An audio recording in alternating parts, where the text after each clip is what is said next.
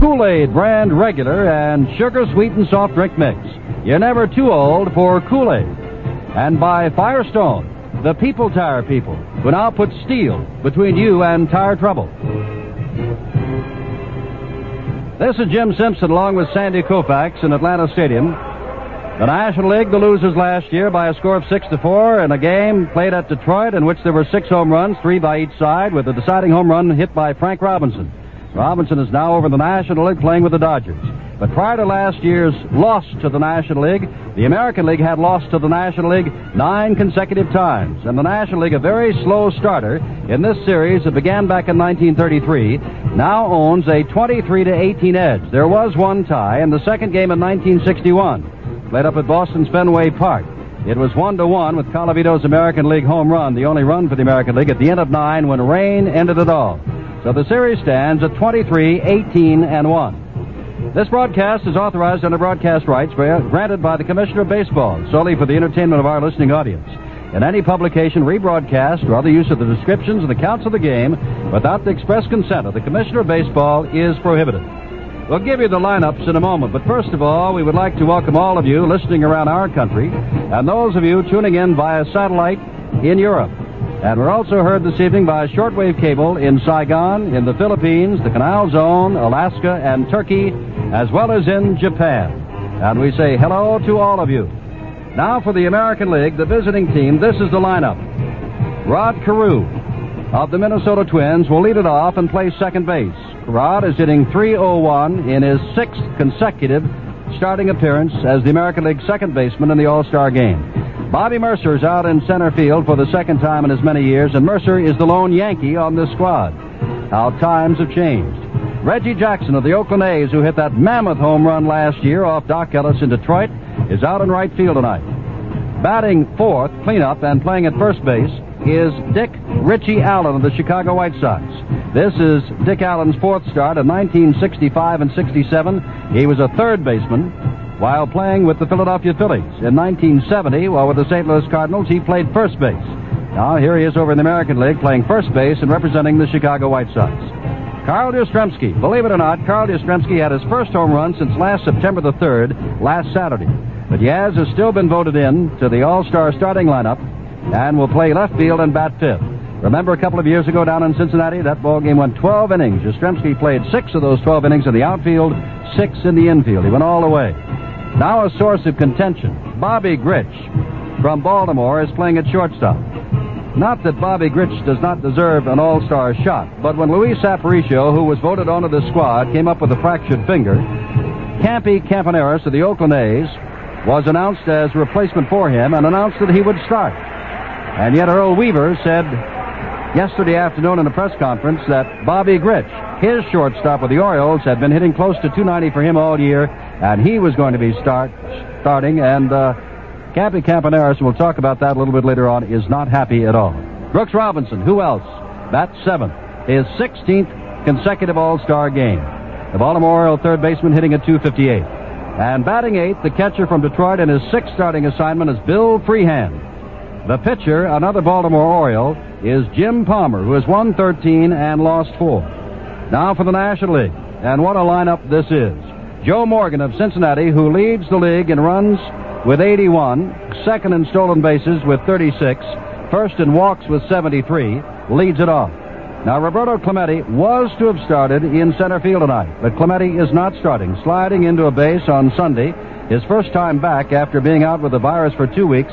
He has hurt his knee, and so Willie Mays gets the starting call tonight, and for Willie, this is his 23rd All-Star game. Only one man has more, that is Stan the Man Musial with 24. Out in right field, and you'll hear a great cheer for him, Hank Aaron, hitting at .258, 20 home runs this year, 659 in his lifetime, and more than 2,000 RBIs. His home runs and RBIs, of course, are second only to the great man Babe Ruth, whose 2-run home run out in Chicago in 1933 won the first American League game and the first All-Star game for the American League by a 4-2 score.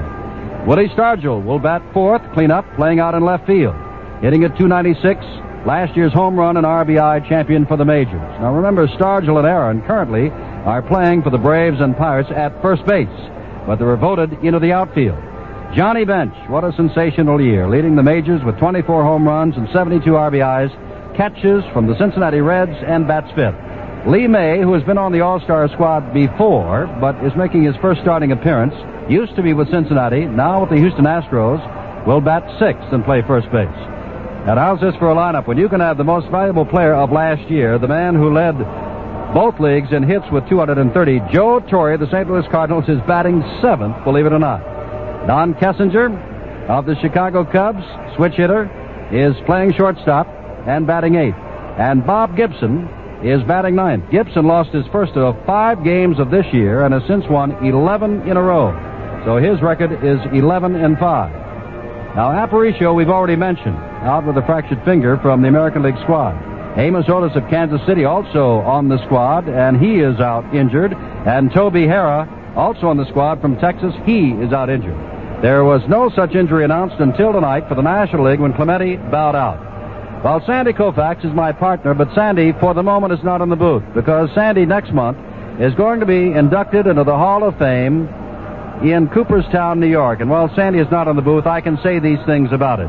He is the youngest man ever voted into the Hall of Fame. He was voted in exactly 5 years after he stopped baseball. That's the minimum that you must be out of baseball. And he was voted in with the largest number of votes ever accumulated by any one man. That's the kind of man and the kind of player my broadcast partner, Sandy Koufax, was and is. And after he and several other Hall of Famers throughout the first ceremonial pitches tonight, he'll join us in the booth. But I worked for many years with a colleague of mine, former Yankee great at shortstop. As a matter of fact, he played everywhere. He was Rookie of the Year in 1957, and he made the All-Star squad in the second year in 1958. He's working the television side for NBC tonight, and just moments ago, by tape, I talked with the former Yankee and friend, Tony Kubek. Tony, there are all different kinds of ways to approach an All-Star game, and that Sandy Koufax, for example, would be talking about the pitching. But you've been in this position before, a youngster, in 1958 in your first All-Star game. What were your feelings back then? And equate them, if you will, to a youngster like Carlton Fisk, who possibly will see action today, the youngster from the Boston Red Sox. Jim, I know just what you're talking about, and of course, the All-Star game at times has been mentioned, even by players, as a glorified exhibition game. Not true. I saw Carlton Fisk around the batting cage today and down on the field. He was in complete awe of all the superstars around him, the Mays, the Clementes, the Yastrzemskis. And I remember my All-Star game, the first one, when Ted Williams ran up and down the dugout, exhorting the American League on to score more runs, more runs.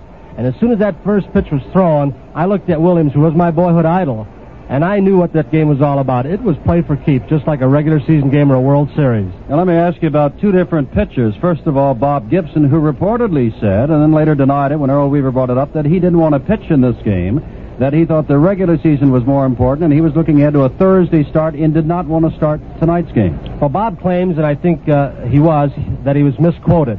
He did never say that he did not want to pitch in the ball game. He said he preferred to pitch Thursday against Montreal because it meant the pennant, or the pennant could be at stake. And to turn that around a little bit, Jim, I just came up from the American League clubhouse. I talked to Campy Campaneris to show you the irony of it and a reverse of what the Gibson story. Campaneris is so incensed that he is not starting this ball game. He has come out and told Earl Weaver, his manager, if you don't start me, I don't want to play. Of course, when the game goes along, he'll play, I'll bet. Another thing happened now down in the dugout.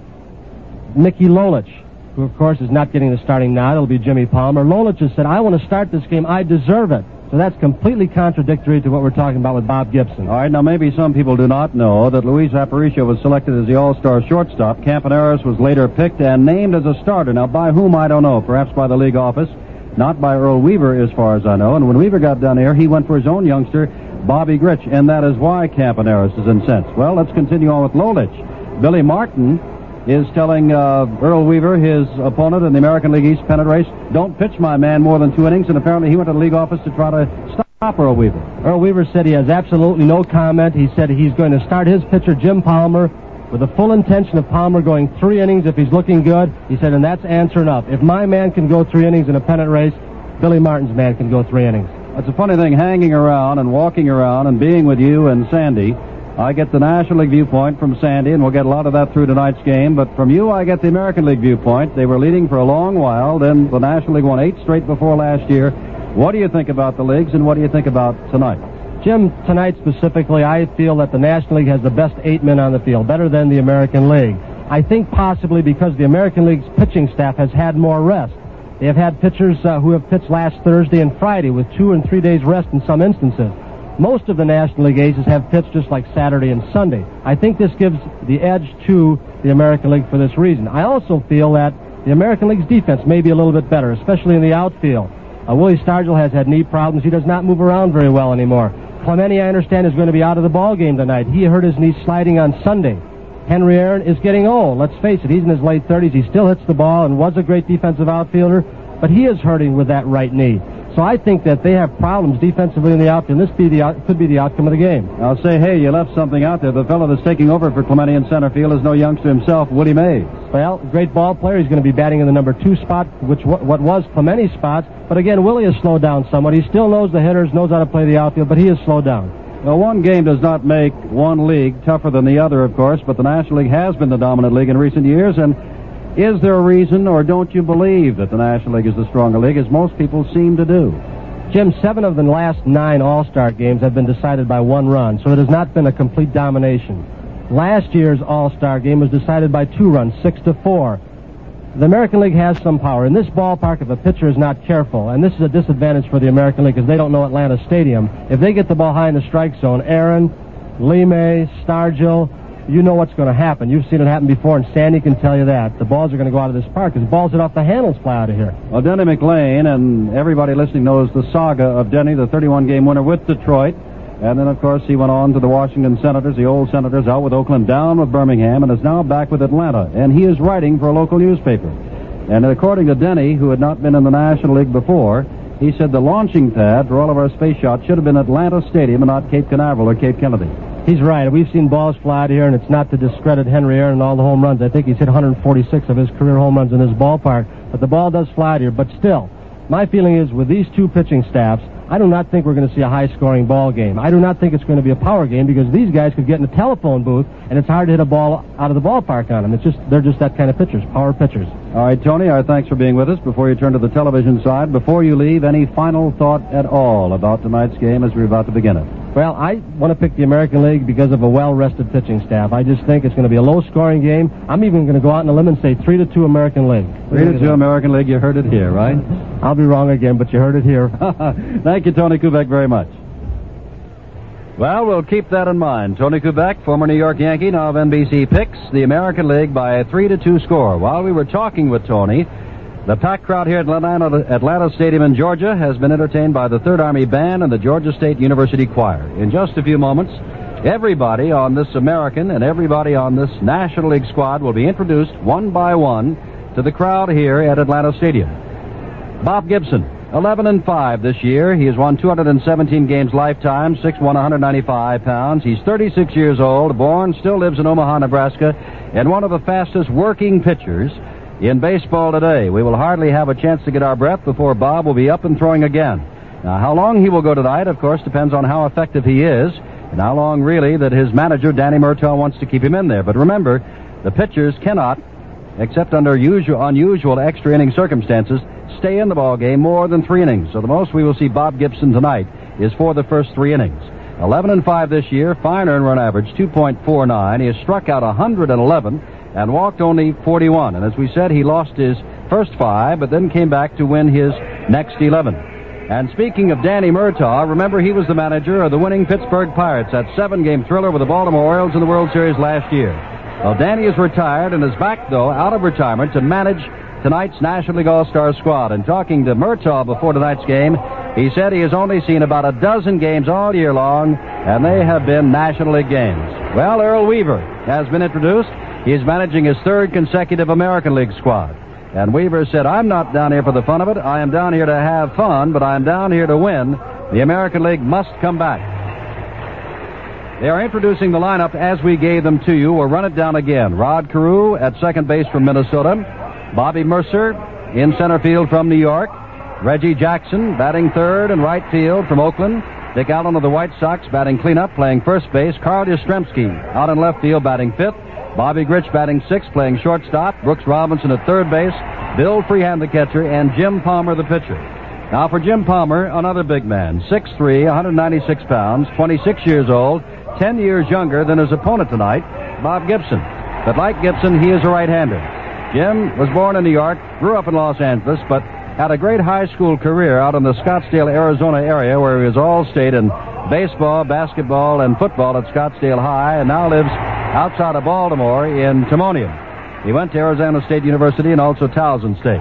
Jim Palmer is one of the great comeback stories of all time. He was one of those youngsters back in 1966 when the Baltimore Orioles took 4 straight from the Los Angeles Dodgers, including one from Sandy Koufax, and won the World Series. And thereafter, Palmer was just not the same. He had back and right shoulder problems in 1967. The very next year, he pitched only 9 games for the Orioles, 7 games in the minors. The next year, 1968, he pitched only in the minors, that for 10 games. He had suffered torn muscles in his lower back in 1969 and was on the disabled list for about 6 weeks, but here he is in 1972, and he is starting this All-Star game, the 43rd. Now, Tony Kubek, in our talk with him, mentioned the fact that the American League pitchers had been rested more. Jim Palmer, his last game was last Thursday, so that gives him plenty of rest. In that, he had no decision in the game with Kansas City. He worked 7 2/3 innings, gave up 3 runs and 7 hits.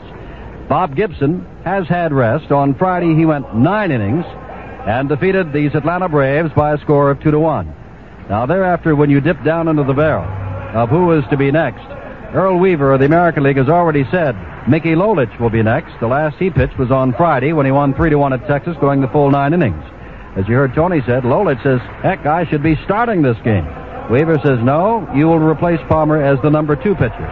So Weaver is showing strong family ties when he names Bobby Grich as his shortstop over Bert Campaneris, who had been picked over the injured Luis Aparicio, and when he picked Jim Palmer to start the game over 17-game winner Mickey Lolich. Now, the National League, who will go second? Well, Danny Murtaugh has not said, but it is a cinch, and as we said, Bob Gibson will go first. 5 of the last 7 games in this All-Star Classic have been decided by 1 run. The official scores tonight, and there are always some scoring disputes. Jack Lang of the Long Island Press, who's the secretary of the Baseball Writers Association of America. From the Minneapolis Star, Max Nichols, who's the chairman of the BBWAA. And locally from Atlanta, the Atlanta Constitution, Wayne Minshew. So those are the 3 scorers tonight, Jack Lang, Max Nichols, and Wayne Minshew. The Oakland Athletics, who at this moment lead the Western Division of the American League by 6.5 games over Chicago, have 6 players here. Baltimore, which trails Detroit in the Eastern Division of the American League by a game, has 5 players here. And over in the National League for the Pirates, they've got the most. They've got 5, and the Pirates right now lead their Eastern Division of the National League by 5.5 games. Because of the players' strike, and because of many rainouts and other considerations, this All-Star game is about 3 weeks later in the schedule than normally. But you know, there's an old saying about the All-Star break. The team that is winning its division at the All-Star break, that hand is for Willie Mays. They did not know he was going to start tonight over Clemente. And let me pause right here, because the next man to be introduced is Henry Hank Aaron with those 659 home runs.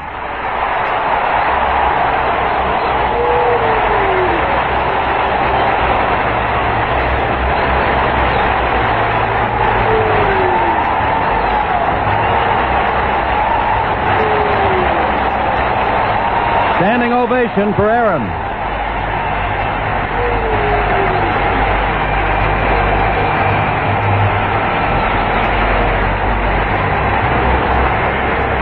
And if you think this capacity crowd has given Hank a welcome here, if he hits one out of here tonight, we may get this game held up for minutes. Well, back to the subject of standings at the All-Star break. Last year at this time in the National League, Pittsburgh was 10 games ahead of New York and Chicago and went on to win its division. Pittsburgh now is 5.5 games ahead of New York. In the National League West at the All-Star break a year ago, San Francisco was 6 games ahead of the Dodgers. But the big red machine of 1970 has come alive in 1972. Cincinnati is now on top, 6 games ahead of Houston. What happened to San Francisco? Well, they are 11 games below the 500 mark and 16.5 games out. That's the turnaround the Giants have had over last year. In the American League, a year ago at the All-Star break, Baltimore was on top of the Eastern Division by 5.5 games over Boston. Baltimore now trails Detroit by 1 game this year. In the National League West last year, Oakland was 11.5 games ahead of Kansas City. This year, Oakland is 6.5 games ahead of Chicago.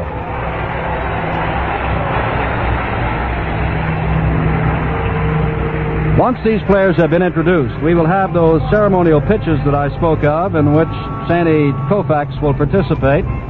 Sandy to be selected to the, well, he's already been selected, but brought into the Hall of Fame at Cooperstown, New York, next month. Our national anthem will be played in just a moment, and that's another story, a sidebar story to this year's All-Star Game. Pearl Bailey was asked to sing the national anthem, but had to decline because of illness.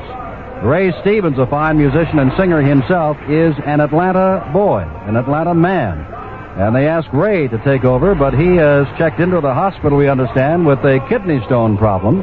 And so, as of this morning, they did not know who was going to sing our national anthem prior to this 43rd All-Star Game. The answer is Dennis Yost will be introduced, and he will sing our national anthem. After which, we will have those first pitchers, and managers Earl Weaver of the Baltimore Orioles in the American League and Danny Murtaugh, ex of the Pittsburgh Pirates and of the National League, will present their lineup cards, and then this 43rd All-Star Game will get underway. Pretty good hand there for Manny Sanguillen. There's a great argument raging around the National League, and I'm sure everywhere where people will pay attention to baseball. Who's the better catcher? Johnny Bench of Cincinnati, who this year drew more votes than any other man on either squad, or there are those who say that Manny Sanguillen of the Pittsburgh Pirates is the better catcher. The coaches tonight, first of all, for the visiting American League, Bob Lemon of Kansas City will be stationed at first base. He's the manager of the Royals. Dick Williams, manager of the Oakland A's, will be stationed over at third base. The coaches for the National League, Red Schoendienst of the St. Louis Cardinals. Remember that home run he hit back in 1950 in the 14th inning, the first extra inning All-Star Game ever? He'll be at first base, and over at third base will be San Francisco's Charlie Fox. And now in one of the few National League fields that is not artificially turfed, on the grass in front of the mound goes the Army, Navy, Marine, and Coast Guard color guard with our flags, and Dennis Yost walks out. The microphone is brought out for him, and in just a moment we'll have the playing and singing of our national anthem.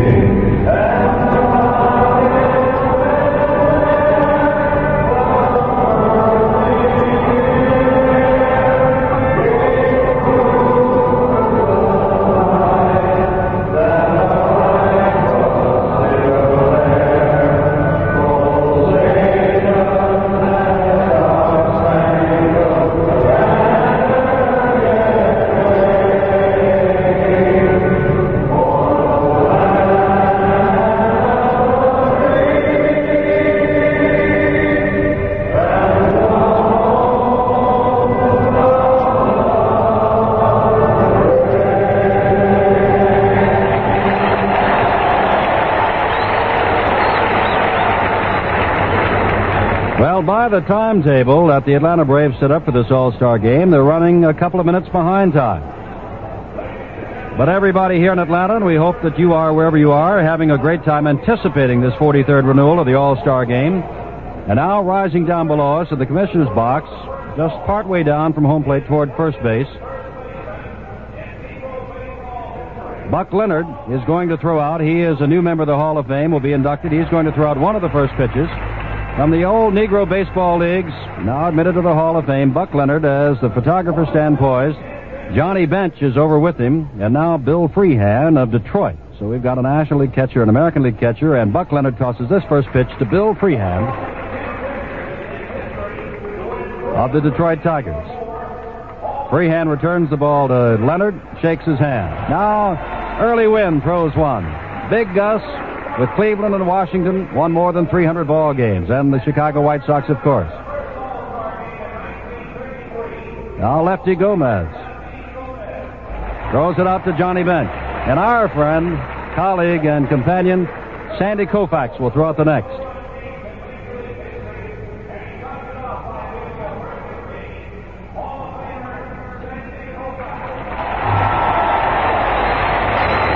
Sandy makes his toss to Johnny Bench. And the ceremonial first pitches are over.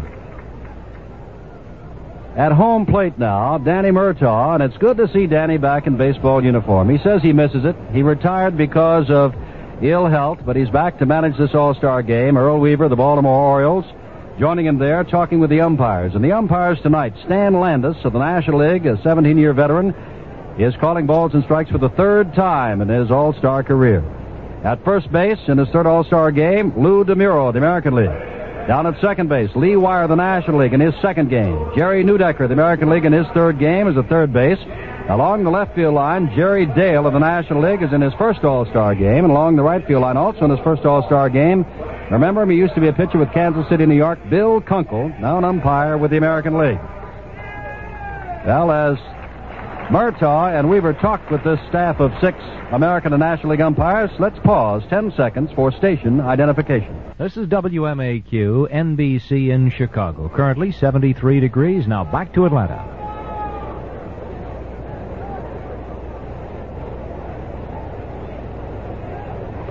Hello again from Atlanta. This is Jim Simpson, along with Sandy Koufax, who is still autographing baseballs down in the commissioner's box, but will join us for the play-by-play and commentary on this All-Star game that you're hearing here in the United States and around the world. Umpires now being announced, and again, as the players of the National League are about to take the field, let us again point out, this is the 43rd. The National League lost last year, but holds an edge of 5 games over the American League. They've won 23, lost 18, and tied 1 game, a rain-shortened game. Well, they went the full 9 innings to a 1-1 tie back in 1961.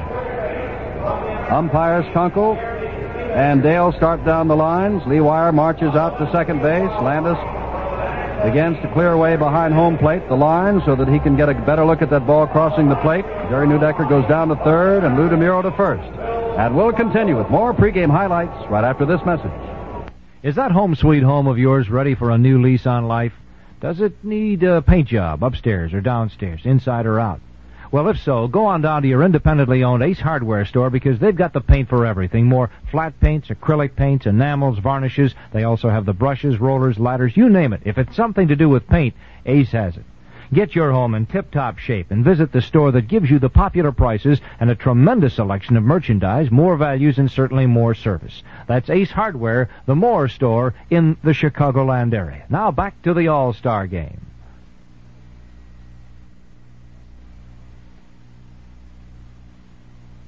Here's Chicago's weather. Partly cloudy and cool. Low tonight in the middle to upper 50s. Wednesday, sunny with a high in the upper 70s, lower near the lake. Wednesday night, cloudy with a chance of showers and a low in the upper 50s. Thursday, cloudy with a chance of rain and a high temperature reading in the upper 70s. Probability of precipitation, 0% tonight, 20% Wednesday, 40% Wednesday night. One of the few not artificially turfed diamonds in the National League.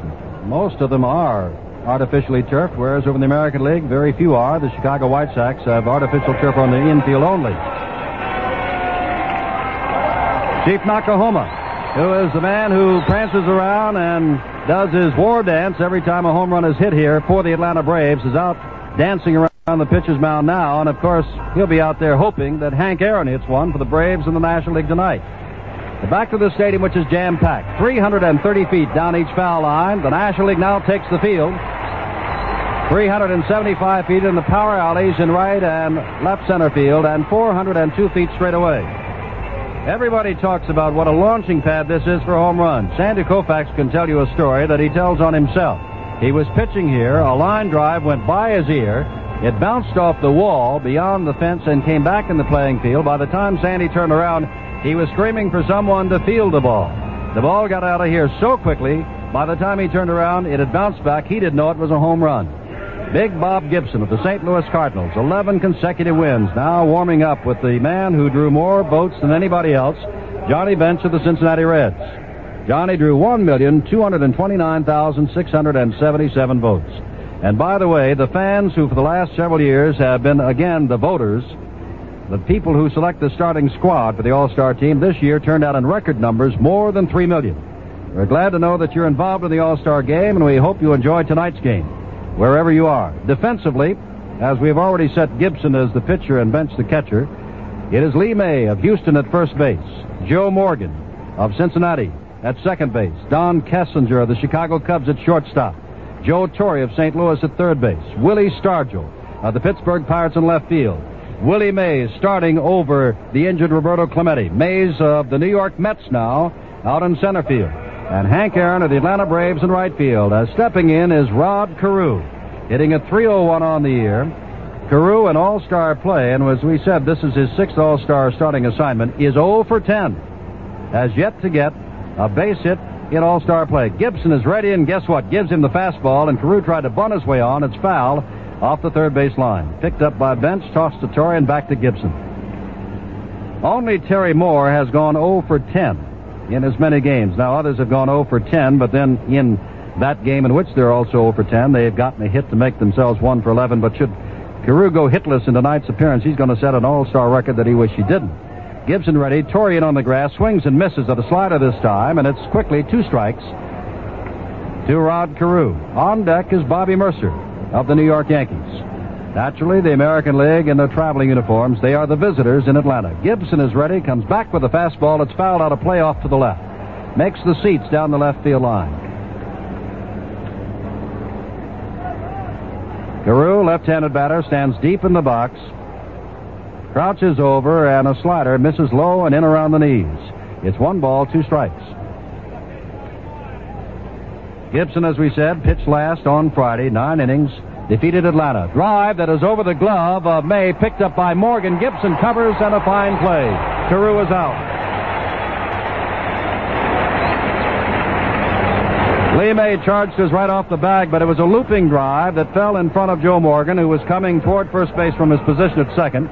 And Gibson, one of the finest athletes in the game, was quickly over there to cover and had Carew by a couple of steps. Here's Bobby Mercer, hitting a .281 on the year, 14 home runs, 45 RBIs, the lone Yankee representative. Left-handed hitter with a crouch, pops the first one up. Bench very casually by the plate, tosses aside his mask, and now tracks it down and one-hands it. The foul pop-up.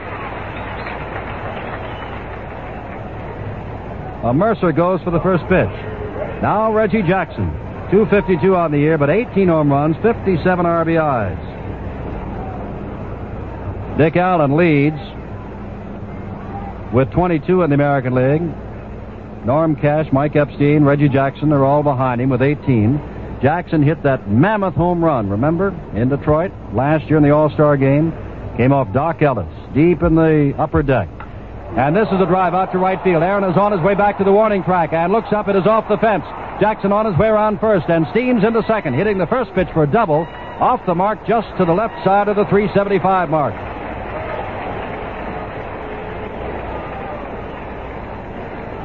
Well, Jackson took dead aim, and here comes a fellow that has faced Bob Gibson many times before and has even been on the same team with him. Talking about Dick Allen. 300 is average this year with the Chicago White Sox, and he leads the American League with 22 home runs and 66 RBIs. And he got more votes than anybody else in the American League. Right-handed batter, but has great power to all fields, and they play him straight away and deep. High and inside to him, and Bob Gibson says hello to Dick Allen. With a pitch under the chin. Jackson down at second base. There are 2 out on the top of the first. There's no score. This one is a slider that catches the outside corner at the knees. 1 ball, 1 strike.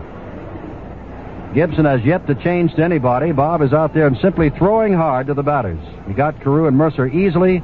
Jackson hit him for a double. Ground ball, chance for Morgan at second base. Second big hop, throws on to first base and has it. So no runs, 1 hit in the American League first. No errors, 1 man left. We go to the last of the first. There's no score in this 43rd annual All-Star game. When I say made in Detroit, what do you think of? Automobiles. What car companies can you think of? GM, Chrysler, Ford. When I say engineering, which of those companies do you think of? GM. Do you know what company came up with the first fluid drive? I'm not sure. I'm tempted to say Chrysler. Right. Do you know what company first offered power steering? Chrysler? Uh-huh. Now, do you know the first company to use torsion bar suspension in all its cars? Also Chrysler. I'm picking up a pattern here. What I'm trying to prove, what you're proving for me, is, of course, that when I say engineering now, which one of those car companies do you think of? Now I would say Chrysler. Which is actually true, which is what most people do say. Unibody, right. unibody construction. Now that you mention, when I think of Chrysler, it's the engineering that I think of. When you mention Chrysler, it's extra care in engineering. The 1972 cars of the Chrysler Corporation. Chrysler, Plymouth, and Dodge. And you take extra care, too. Buckle up. Use seat and shoulder belts. In Atlanta, Georgia, for the bottom half of the first inning of this All-Star baseball game, Jim Simpson, and welcome, Sandy, and honestly, I can say it in front of all these people. It was a thrill for me to see you toss out one of those first balls and realize you're going into the Hall of Fame next month. Well, Jim, thank you very much. It was a thrill for me, but it sort of makes you feel like an old-timer. And in the clubhouse, I saw some people I've played with. I didn't feel that old. And throwing out a first ball, I don't know, it's a great honor. It's a great thrill. Just being at the All-Star game is a thrill.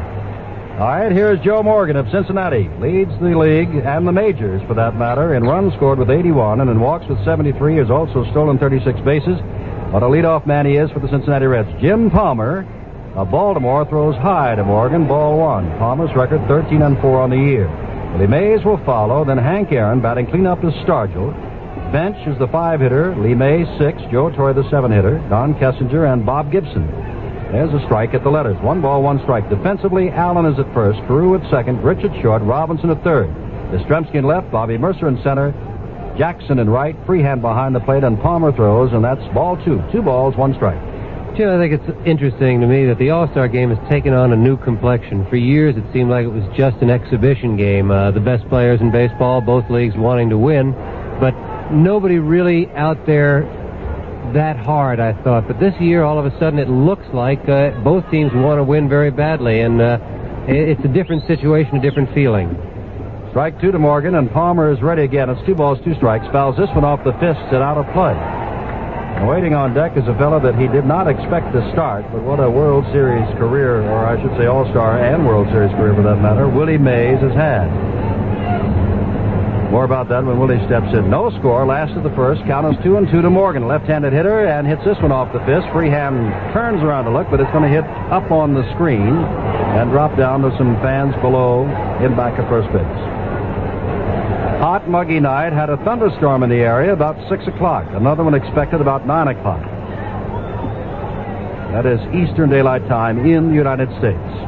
2 balls, 2 strikes. Palmer, big right-hander, throws a slider that stays up high. It's 3-2.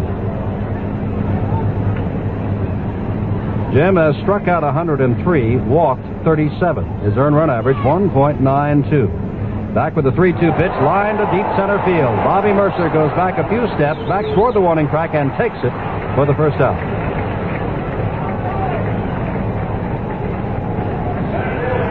That'll bring up Willie Mays. In his 23rd All-Star game, only Stan Musial has more with 24.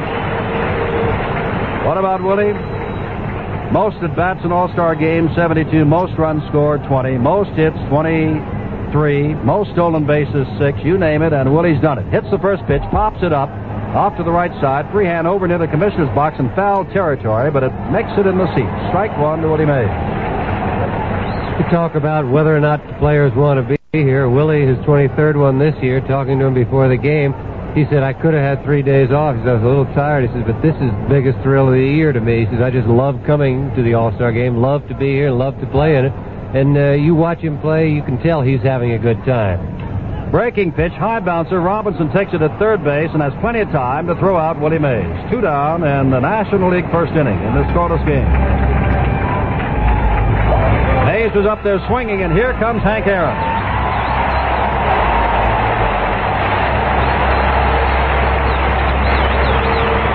Right-handed batter, 659 home runs, tied with Babe Ruth for the most home runs ever hit for one man with a single ball club. And of course, Ruth went on to hit a total of 714. Aaron needs 56 more to beat that. Has 20 this year. Pitch on the outside corner, strike from Palmer. And, of course, Hank has more than 2,000 career RBIs, most in the National League, and second only again to Babe Ruth. One strike to Hank. Crowd wants him to hit one. A big lollipop slow curve comes up. It misses. It's 1-1. Jim, and for all that, all the records that Hank has set, he's never really had a good All-Star game. He hit a home run last year in Detroit, but his All-Star record has never been as good as he'd like it to be. Fastball has him swinging, strike two. His home run in Detroit last year was his first All-Star home run, and he's only hitting 182 in All-Star play. And this is his 15th start, his 21st game. Fastball, and he's caught looking. Strikeout for Palmer. No runs, hits or errors. We've gone through one inning. American League nothing, National League nothing. I'm Kyle Rote. Last year during the World Series, I helped introduce you to the amazing two-bladed razor from Gillette, the Track 2. Since then, over 3 million men have made the Track 2 the most successful new razor in history. Why? Because Gillette discovered an entirely new shaving principle that no one-blade razor can duplicate. Even if you shave twice, took 2 strokes instead of 1, your one-blade razor just can't shave you like the two-bladed Track 2. You try. It beats any one-blade razor ever made. If you think Firestone's new Radial V1 tire gives you 40,000 miles or more, you're right. If you think the Radial V1 rides rough like some other radials, you're wrong. Radial V1 will give you a really comfortable ride. Firestone is so sure, they'll give you 7 days to test ride it. If you don't like the way it handles or rides, you get your old tires and your money back. The 40,000-mile Radial V1. Another people tire from Firestone. Well, we've been talking an awful lot about baseball and the All-Star game. Let's talk about where we are. We are in the city of Atlanta, Georgia, which yesterday celebrated its 125th anniversary, and they had a giant cake downtown and a great crowd on hand to celebrate this anniversary of this great southern city in the United States. And they've already flashed on the board that 53,107 have paid their way in here this evening to watch this All-Star game, and that is the largest baseball crowd in Atlanta history. Bob Gibson has completed his warm-ups. We're in a scoreless game. American League has one hit, Reggie Jackson's double, deep off the wall in right center field. The National League has none. Carl Yastrzemski will lead it off. Yastrzemski hitting at .281. This is his 8th consecutive All-Star game, his 9th altogether. One home run, remember. That was last Saturday, his first since last September the 3rd. Left-handed batter and swings on the first pitch. Morgan there at second base. Has plenty of time to flip to Lee May, and there's one out. Tim, and we're getting a little action now in the National League bullpen. It looks like Steve Blass up and throwing is going to replace Bob Gibson next inning, and I think that's what Gibson meant when he said he didn't really want to start the game. Most years the starters will go 3 innings. Danny Murtaugh this year, the manager, not managing any club, has decided no pitcher will go over 2. Well, here's Bobby Grich, whose selection takes a high pitch from Gibson. Caused some consternation. You heard Tony talk before the game. Campy Campaneris, very upset, does not want to play. Grich of Baltimore selected over Campaneris after Aparicio came up with a fractured finger. Second pitch from Gibson catches the corner at the knees, and it's 1 ball, 1 strike to Grich. Right-handed batter, crouches. He's going to be a star, a real star, and that accidentally fouled off to the right. Checked his swing. Ball hit the bat and bounced near the commissioner's box. Picked up by Bob Lemon, manager of the Kansas City Royals and coaching at first base. An all-star career he had. 1 ball, 2 strikes to Grich as we begin the second. Breaking pitch. It is hit high in the air, and off third base comes Joe Torre in foul territory, moving Dick Williams out of the foul box and takes it, the coaching box, and takes it for the second out. Sandy, I don't know about you, but it looks pretty dark up there to me. We've had that one thunderstorm, and it doesn't look that good. Let's hope. Here's Brooks Robinson. Right-handed batter, and look out, it's high and inside to him from Gibson. Robinson in his 16th All-Star game, hitting .258 this year with 4 home runs. Gibson, a fast worker, is right back with a fastball. High bounder. Torrey has to wait for it to come down. Throws on. Robinson, not the fastest, chugs down to first, and he is thrown out. And for the moment, Lee May forgot that Gibson got him 1-2-3. No runs, hits, or errors. None left. We go to the last of the second. American League nothing. National League nothing. I think unless you're real on the air, it's got to show through. I think the person who is a pretender had better change his pretense. It's like Abe Lincoln once says, don't be a liar unless you have a great memory. And I love conversation with people. I learn from people as much as I learn from the erudite writers of our Fourth Estate. I believe that I learn as much from the taxicab driver who brushes next to society all day long. I like to talk to women who have problems, not only in their marital status, but how do you maintain the budget in these days of inflationary prices? So I learn from people as much as I learn from writers more experienced. Get acquainted with Howard Miller. Mornings from 6 to 10, right here on WMAQ.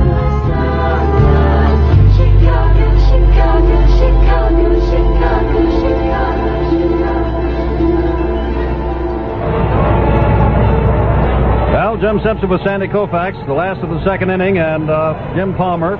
Or would anybody be out of the woods against these kind of hitters? Sandy, Willie Stargell, Johnny Bench, and Lee May, all of whom can hit it out of here in Atlanta Stadium. I think that's the toughest part of pitching in an all-star game. In most lineups, you get past the fifth or sixth hitter, and you know that, well, they're not going to hit it out that often. Maybe there's 2 or 3 home runs by this time of year for the seventh and eighth hitter, but in this kind of lineup, everybody can hit the long ball, and you make one wrong pitch, you slip once, and all of a sudden you're down a run. Stargell, the big left-handed hitter, 19 home runs, 68 RBIs, and he gets a breaking pitch, looked like a slider that drops over. Strike one. They play him around to the right, and they play him deep. Willie stands deep, high fastball, 1 ball, 1 strike. Big left-handed batter. We're in the last of the second. No score. Stargell, the leadoff man, with a 1 ball, 1 strike count. This fastball misses inside and high. It's 2 balls, 1 strike. Willie Stargell, known for hitting home runs, RBIs, his work in sickle cell anemia and in drug abuse programs. Quite a man. High fastball from Palmer, a little upset with himself as he walks off as he's behind 3-1 to Stargell. And waiting on deck is Johnny Bench. Palmer, like Gibson, a pretty fast worker, is back with a fastball, and look out, his bat may have gotten a photographer or somebody. I guess not. It went over Bench's head in the on-deck circle. It's a hot, humid, muggy night, so Woody immediately goes for the pine tar rag as he took a vicious swing, and the bat went farther than the ball, which only traveled to Bill Freehand's mitt. 3 balls, 2 strikes. Now, the last time that Palmer had a 3-2 count was on Joe Morgan, who does have some power. And little Joe hit it deep to center field on a 3-2 pitch. It was a fastball. Let's see what Palmer throws Willie Stargell on 3-2. High fastball and walks him. First base runner for the National League. And here's Johnny Bench in his 4th All-Star game. Johnny, with those 24 home runs and 72 RBIs, leads the majors, and Bench hit 2 home runs on July the 12th. But in the last 10 games since, during the regular National League season, Bench has not hit a home run. The announcement being made here that Johnny drew more votes than anybody else, 1,229,677. And for that honor, he receives a special reward. No runs, 1 hit, no errors for the American, no runs, no hits, no errors for the National, but Willie Stargell, bad knees and all, he'll not be running, is down at first base. Dick Allen is holding, and here's the first pitch. Ground ball up the middle. Behind second base is Carew. Steps on second. Goes on to first in a quick double play. And with Carew playing Bench to pull right behind second base, it was a very easy double play, right over the bag as he caught the ball, stepped on it, and threw to first. And those are the kind that usually you'd like to see hit to the shortstop because it's that easy for the shortstop coming across the bag, but there it didn't make a bit of difference. Lee May, now with Houston, hitting at 287, long time with Cincinnati Reds. 20 home runs, 62 RBIs. He takes a cut at the first pitch and misses. It's strike 1. May, for the first time, started for the National League. What a trade that was. You pays your money and you takes your choice. Bill Morgan doing a great job for Cincinnati. Lee May doing a great job for Houston. Another swinging foul tip this time that rides back into the stands behind home plate. 2 strikes to May. Palmer led off this inning by walking Stargell, got Bench to hit the first pitch to ground on a double play, and now is ahead of Lee May, 0-2. Joe Torre of the Cardinals waits on deck. Palmer ready and throws a breaking pitch. It's down in the dirt. Ball 1. Playing May straight away. He has great power to all fields. Back again. This breaking pitch really got away from Palmer. You could see it as he began to release the ball, Sandy, and it hit well about 4 or 5 feet to the right of the plate. It looked like Palmer might be working on his changeup. You don't think of the All-Star game as a place to experiment, but he's thrown Lee 3 changeups in this series of pitching, just the one fastball. The first pitch was a changeup, and it looked like those 2 were changeups also. But if you don't get them down, you're in trouble, so possibly a little too low. Breaking pitch stays outside, thrown a little harder, looked like a slider. 3 balls, 2 strikes. Well, here he is again at 3-2. He got Morgan on a 3-2 count. He walks Stargell, throws a breaking pitch, line drive, base hit over the shortstop Rich's head. Fielded by Yastrzemski in left field, and Lee May has the first National League base hit.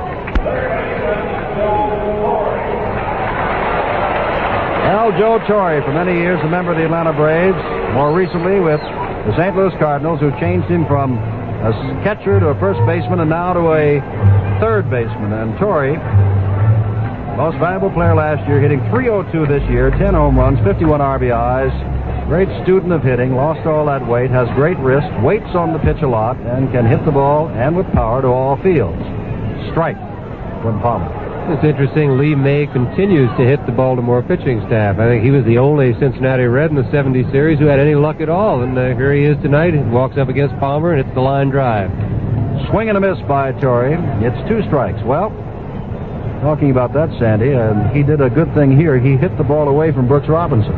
That was the year in which Brooks took everything away from Cincinnati. I think Cincinnati learned that in that series. 2 out, no score, last of the second. Lee May down at first base, and Torre is behind, as May was, 0-2 to Palmer. Big curve, and he just gets a piece of and fouls to the screen. 2 strikes. I'm sure Jim not too happy with that curveball. He hung it, got it up high, and got away with it, and Torre'd love to have it back. Beginning to notice what you pointed out, Sandy. Palmer's not throwing that fastball too often. Here he comes in with it, and he went around swinging. Torre tried to check up, and it's strike 3 swinging. So Palmer has a second strikeout. No runs, 1 hit, no errors. 1 man left. At the end of 2, there's no score in this 43rd annual All-Star game. Been down to your Ace Hardware store recently? Well, to make your do-it-yourself chores on the air. And then I'd get on the air and blow my name. Get acquainted with Jim Stagg. Evenings from 8 to midnight on WMAQ, the sound of Chicago. We pause 30 seconds for station identification. This is WMAQ, NBC in Chicago. Chicago's weather forecast, partly cloudy and cool, low tonight in the 50s. Somebody was talking about radio performers, and they said a radio performer is an actor. I don't believe that. He's a person. He has to be a person. You can act, I suppose, and be a person. But for me, maybe I'm different, and maybe this isn't the way to do it, but I try to be a person. I try to be John Patrick Francis Sheridan, and I try to... Get acquainted with Pat Sheridan, midday from 10 a.m. to 1 p.m. here on WMAQ. The sound of Chicago. Off against Steve Blass. Bob Gibson, after 2 innings, retired. He gave up 1 base hit. Of course, no runs. Struck out nobody and walked nobody. Blass, out of Canaan, Connecticut, 30 years old, the hero of last year's World Series. 11-4 this year with the Pirates. Earned run average 2.63 in his first All-Star game. And Steve was talking weeks ago, saying, gee, I hope I'm selected. I grew up watching the Cleveland Indians.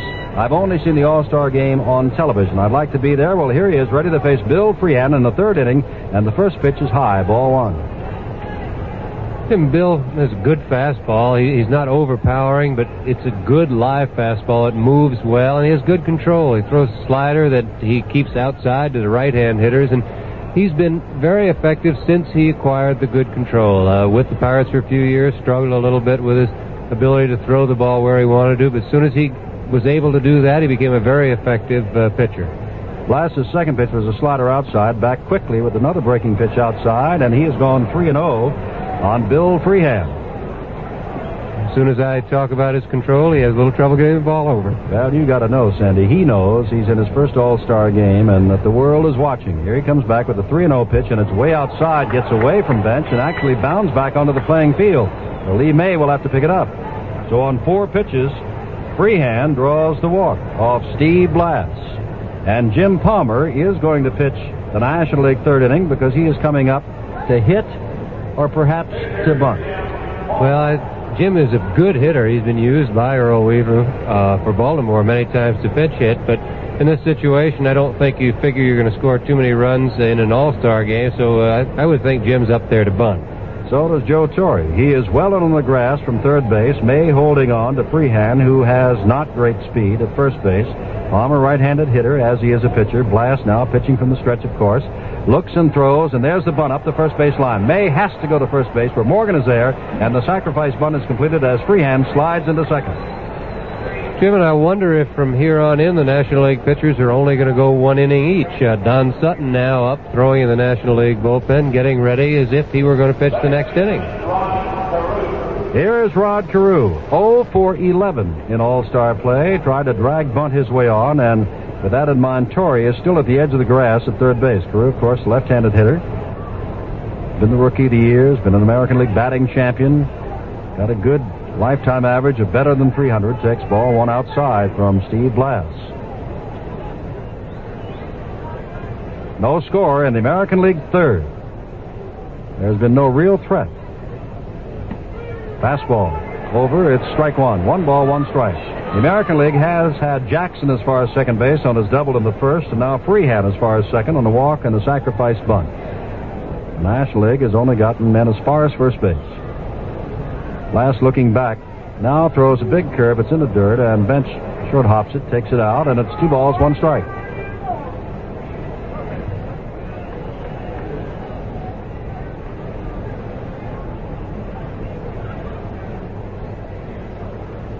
Last ready. Throws again, breaking pitch up the middle, base hit. Freehan on his way around third base. In comes Willie Mays, picks up, guns the ball home. Here comes Freehan. Bates waits. He slides in safe. The ball gets away, backed up by Blass. It's 1-0, the American League. As Carew gets his first all-star hit and drives in the first run of the 1972 game.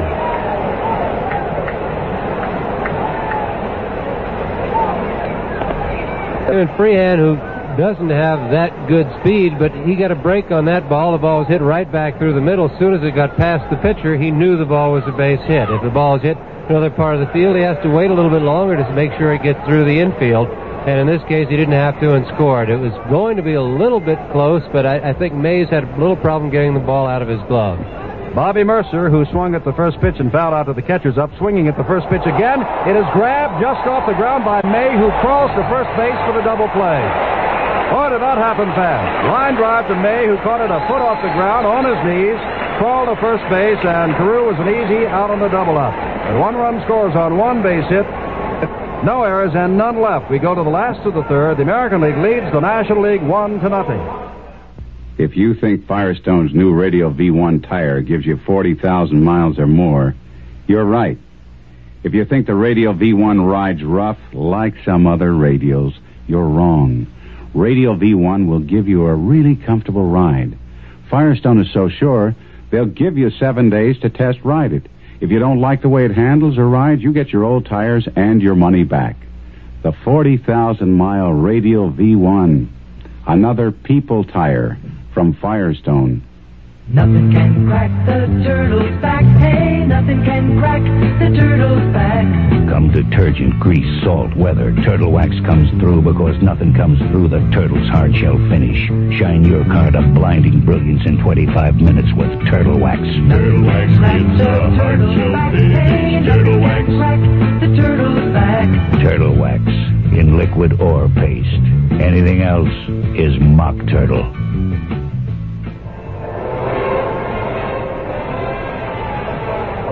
In Atlanta, where the Braves fans and therefore National League fans are understandably a little shocked that their team, with a great 8-man squad in that starting lineup, has fallen behind. The American League and Jim Palmer 1-0. Don Kessinger, 275 hitter, a switch hitter, batting left-handed, of course, against Jim Palmer, is the batter. Kessinger is on a 9-game regular season streak, hitting at a .400 average over that space, and is a fastball that has him moving away.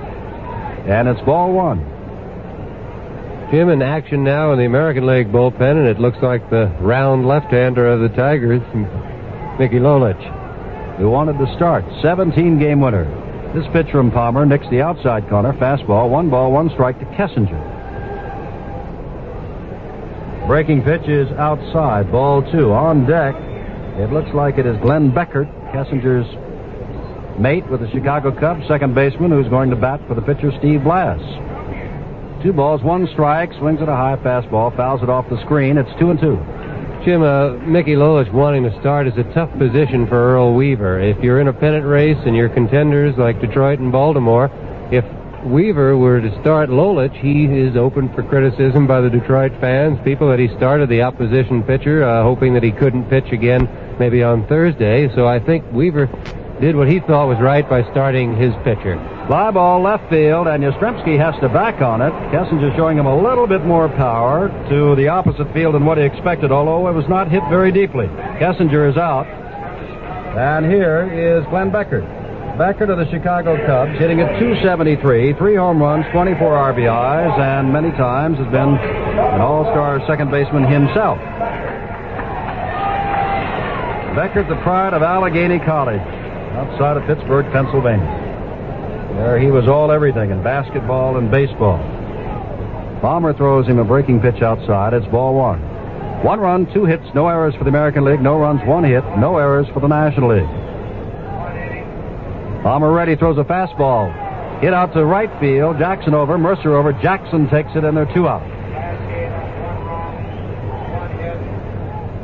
That'll bring up Joe Morgan, who worked the count to 3-2 in the first inning and then laced the ball deep to center field that Mercer caught on the line.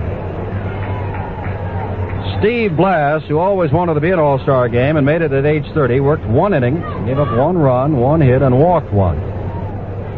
2 out in the last of the third. Palmer ready, throws a fastball that's right at the waist of Joe Morgan on the inside corner. Strike 1. Palmer, as we said, very fast worker. This one hits in the dirt alongside the plate. Ball 1. Stan Landis steps out to dust off the plate, and Joe Morgan goes back to get some pine tar for his hands.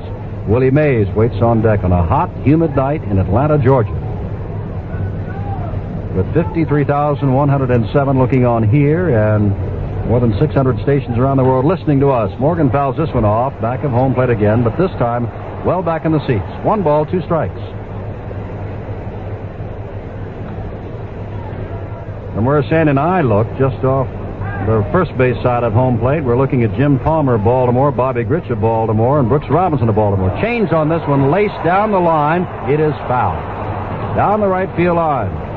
Joe Morgan picked on one of those Palmer change-ups, Sandy, and almost got it.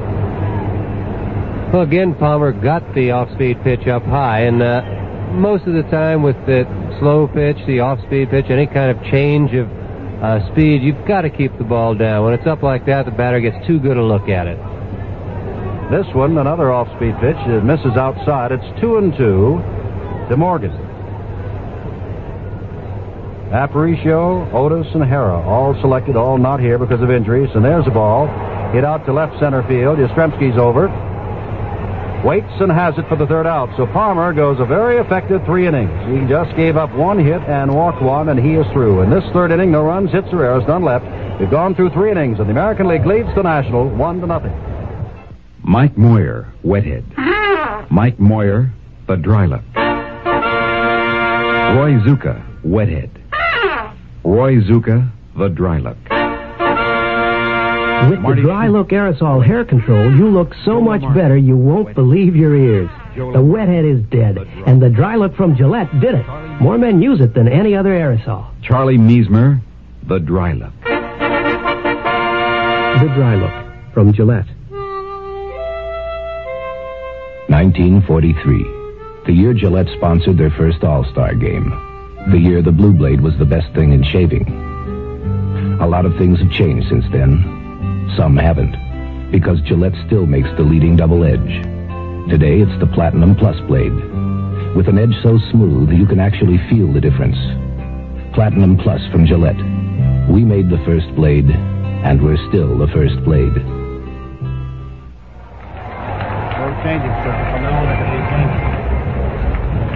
Well, Don Sutton of the Dodgers has come on. Fine earned run average, 1.90. He's won 12 and lost 5. And what am I doing sitting here talking about Don Sutton when Sandy Koufax, ex of the Dodgers, knows all about Don? Jim, Don Sutton came up to the Dodgers quite a few years ago. I believe it was about 7 years now, and came up with a fine curveball and good fastball. And everybody talked so much about his curveball, he became a curveball pitcher and forgot about the fastball, and then did not have as much success for a few years as he did early. And all of a sudden this year he's gone back to the fastball, using it more often, has done a great job, and also came up with a screwball, which he learned from Jim Brewer, the left-hander in the Dodger bullpen, and it's helped him quite a bit. And he's a complete pitcher, but again, not overpowering. He's the kind of fellow who has to have good control and does most of the time. Well, Sutton, the man he will face first is Reggie Jackson, who hit the first pitch he saw from the starter, Bob Gibson, and laced a double to right center field. Jackson deep in the box, left-handed hitter, lots of power, 18 home runs on the year with those 57 RBIs. Sutton ready to throw. Throws a fastball way high, ball one. Well, after 3 innings in a all-star game, you can make all kinds of changes. The starters who've been voted in must play the first 3. There have been no changes in the defensive lineup for the National League. Only the pitcher, and Jackson has his second base hit as a line drive drops in front of Aaron out in right field. And Reggie Jackson seems to be a pretty fair all-star player. Last year, 1 at-bat as a pinch hitter, hit that towering home run in Detroit, and here tonight, 2 for 2 already. Here's Dick Allen, grounded to Morgan at second base to end the first inning with Jackson down at second. Now he comes up with Jackson on at first and none out. And this time facing Sutton. And, of course, Allen was a teammate of Sutton's last year. Ground ball. Torrey waits for it at third base, goes down to second base. There's one, and that's all that they can get as Allen hustles down and is safe at first base. Jackson erased on the fielder's choice. That'll bring up Carl Yastrzemski. Carl came up swinging in the second inning and swung at the first pitch and grounded back to Morgan. Speaking of Jim Palmer, who worked those 3 scoreless innings, in All-Star game history now, Palmer's worked 8 innings, surrendered 3 hits, and no runs. Pretty good record for that young man. Here is Sutton throwing a breaking pitch to Yastrzemski that's too low, ball one. Jim, I think a pitcher like Jim Palmer, who does have the overpowering kind of stuff, a great fastball, throws very hard. I think he has an advantage in an all-star game. He doesn't have to know the hitters as well. Fastball deep to right field. Aaron goes back. Mays goes back. Mays is there and makes the catch right at the wall, about 375 feet away. Allen hustles back to first. Sure, and Yastrzemski must not have gotten that as well as it looked, because this ballpark is a good hitter's ballpark. The ball carries very well and usually jumps out of here. And when Carl hit the ball, I thought it had to go out, but it didn't even get very deep on the warning track. Here's Bobby Grich. He fouled to Torrey. 2 out now in the American League fourth. They lead it 1-0. Sutton of the Dodgers is the 3rd National League pitcher. Throws a fastball. This one is popped up and back toward us. Gibson started, worked 2 innings. Blass came on and gave up the only run of the ball game, and now Sutton started this 4th inning.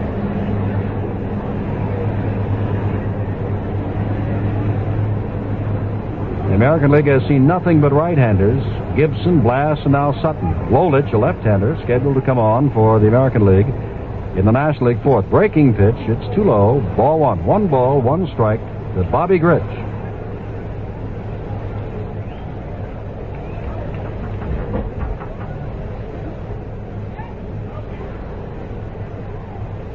Now checking at first base is Sutton.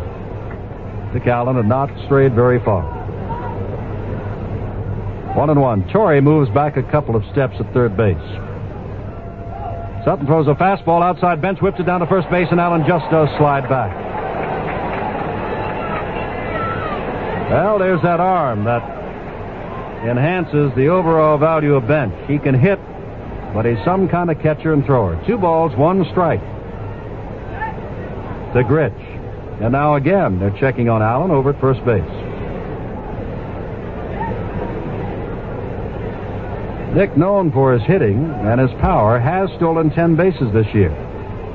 Curveball. Gets over. It's 2 balls, 2 strikes.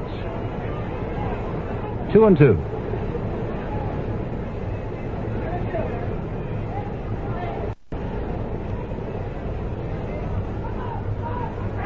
Allen leading off at first base on this muggy night in Atlanta. Sutton takes a look at him and comes in with a fastball. That is strike 3 call. And Grich has to take a seat. No runs, 1 hit, no errors, and Dick Allen left at first base. We go to the last of the fourth. Still the American League 1 and the National League nothing. A dimmer switch. being tested 200,000 times. A little thing, a dimmer switch. But the Chrysler Corporation takes care to make certain the little things on their cars work. Extra care in engineering.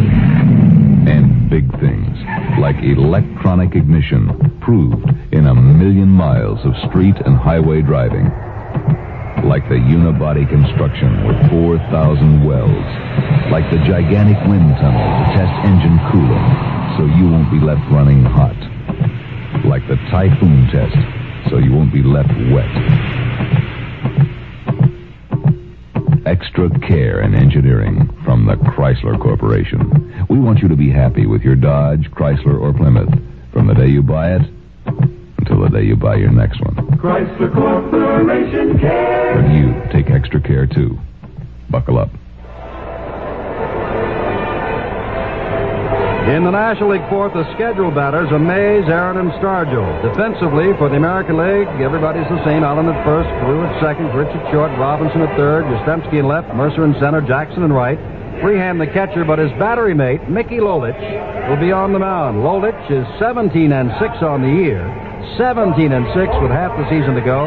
Earned run average 2.39. Jim, what a great arm Mickey has. See, good fastball, good control with it, throws two kinds of fastballs, a sinking fastball, one that rides, good curveball, good slider, and gets them all over in a very durable kind of an arm. Seems like he rarely gets tired, completes ball games, and just a very valuable pitcher to have on your ball club. And he told Earl Weaver, I should be starting this game. But he's not. He's out there now to face Willie Mays, who bounced out to Brooks Robinson back in the first inning. Mays replacing the injured Clemente, hurt his knee in Sunday's game. First pitch is a strike to Mays. In all fairness to Mickey, I believe he said that either he or Gaylord Perry should be starting this game. It wasn't just for Mickey Lolich. Back with a pitch that sinks into the dirt. It's ball one, strike one. American League, Rod Carew with his first All-Star hit ever. After 10 hitless trips to the plate, drove in Bill Freehan. That's the only run. American League 1 run, 3 hits, no errors. The National League, no runs, 1 hit, and no errors. Mays fouls this one back. The only base hit for the National League was Lee Mays' single in the second inning. Hank Aaron kneels on deck. 1 ball, 2 strikes to Willie Mays in his 23rd All-Star game. Lolich ready and comes back with the pitch that Mays goes around on. Foul tips it off the screen. Didn't get much of that ball at all. Red Schoendienst to the Cardinals, coaching down at first. He's the manager of St. Louis. Charlie Fox, coaching at third, the manager of the San Francisco Giants. Lolich ready. Left-hander throws, and Mays has to do a little two-step to get out of the way and winds up in the dirt. Ball thrown low and around his knees, and Willie jumped over it and fell in the dirt. 2-2. I knew something was strange about Willie, Sandy. It's to see METS written across the front of his blouse instead of Giants. Now, remember the New York Mets. Lolich ready on the 2-2 count. Throws, and it's missing. 3 balls, 2 strikes. Crowd here at Atlanta comes alive. They would like to see the National League get started. This is a National League town. Lolich, as Sandy said, gets the ball over, tries this time, and it is foul tip, strike 3. I think he got part of it. In any event, it is strike 3, and Mays sits down.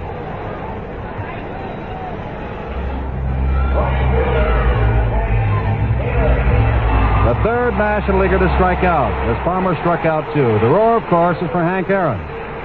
Sandy and I were talking as the inning ended in the first. Hank took a pretty good-looking fastball for a third call, strike 3. And as Sandy said, Hank, not knowing the pitches, was probably guessing curveball and saw the fastball and struck out. Up for the second time. This time facing a left-hander, and the ball is in the dirt. Ball 1 to Aaron. Jim, I think a lot of people talk about the pitchers having to know the hitters and doing this or doing that or trying to pitch a certain way, but all your good hitters know the pitchers and they know what they throw and know what they throw in certain situations. And you're right. I think that first time up, Henry just looking for the curveball with 2 strikes and didn't get it. Got the fastball in the outside corner, and he knew it was a strike and just walked away. Second pitch from Lolich misses the outside corner, 2-0.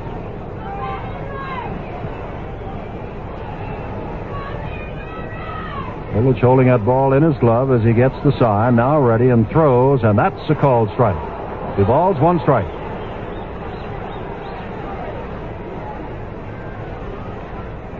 Willie Stargell is on deck. In this 1-0 ball game in the last of the fourth, the American League leads. Back again with a fastball, good fastball. Fouls it back. And it's 2-2.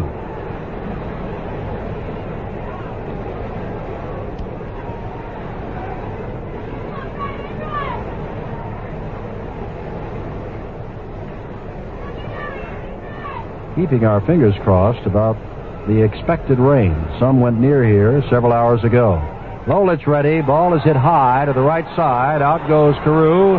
In comes Jackson. Jackson calls off Carew and has it near the foul line for the second out. That'll bring up Willie Stargell, who walked. Back in the second inning, later erased on a fast double play. And Lolich might be a little tough for Stargell. Mickey, with the good arm, capable of dropping down. He does throw sidearm occasionally to the left-handers and make it awfully hard for him. Mays and Aaron, of course, right-handers, and Stargell stepping in there is the left-hander with that bat in constant windmill motion. Now waits and hits the first one off his fist, fouls it off behind the plate. Free hand comes back, but it's going to make the seats. Strike one to Stargell. 296 on the year, 19 home runs, 68 RBIs, and one of the prime reasons why the Pirates are 5.5 games up on the New York Mets in the Eastern Division of the National League. Strike one count. Lolich staring in at Stargell, who whips that bat around again. Now Mickey has the sign. Strike, says Stan Landis, who's behind the plate tonight from the National League. Lou DeMuro of the American League is at first base. Lee Wire of the National League at second. Jerry Neudecker of the American League at third. Jerry Dale of the National League down the left field line. And Bill Kunkel, former American League pitcher, American League umpire, down the right field line. It's 3:30 down the lines. This one is hit high and off the fist, therefore not too deep. Carew goes out in right field. Jackson comes in, and again Jackson calls off Carew and has it. And Lolich has a very effective first inning of pitching in the fourth. No runs, hits, or errors, and he struck out one. None left. At the end of 4, the American League 1, the National League nothing.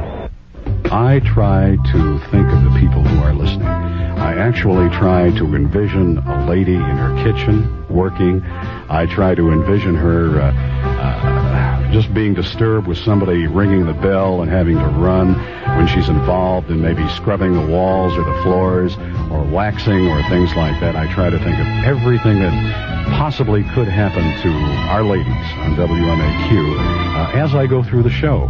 That includes the gals in the office and everything else. I try to switch on mental images of what they are doing while I am doing the show, and to correlate with that with the things that I have outlined for that day in the show, so I could bring everything together and make it timely and something that they will find interesting and worthwhile. I try to make... Get acquainted with Pat Sheridan, midday from 10 a.m. to 1 p.m. here on WMAQ, the sound of Chicago. We pause 30 seconds for station identification. Have you been to your Ace Hardware store recently? You know you can make your do-it-yourself chores just a little bit easier. Ace has a big selection of power hand tools for you, and there's plenty of nationally advertised electric drills. You'll also find power saws as well as jigsaws, plus hammers and pliers. We suggest you head down to your favorite Ace store, the store that gives you popular prices, a tremendous selection of merchandise, and more value, more service for your money. That's Ace Hardware, the Moore store in Chicago. This is WMAQ, Chicago.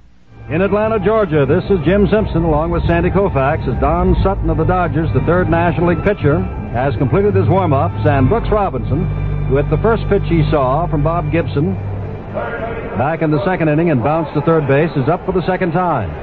Again, as we survey the National League defense, there are no changes at all. Sandy remarked while we were away, probably won't be many changes as long as the National League is behind. They want to win. The American League won last year. Sutton ready, throws a curve that's a strike. Brooks Robinson. Too, and Steve Carlton of the Philadelphia Phillies, now warming up in the National League bullpen, will probably be the next pitcher after Don Sutton.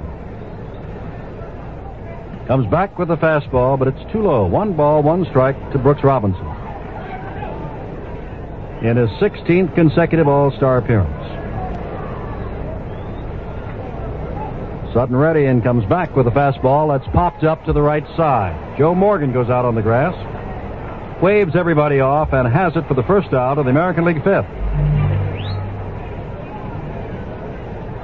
That brings up Bill Freehan, who walked, went down to second on a perfect sacrifice bunt by Jim Palmer up the first base line, and scored when Rod Carew singled through the middle in the 3rd inning. And Freehan running on the pitch, as Sandy said, once the ball went up the middle, he knew that it was going to be a base hit and chugged on home ahead of the throw from Willie Mays. Right-handed batter takes up high with a fastball from Sutton, ball 1.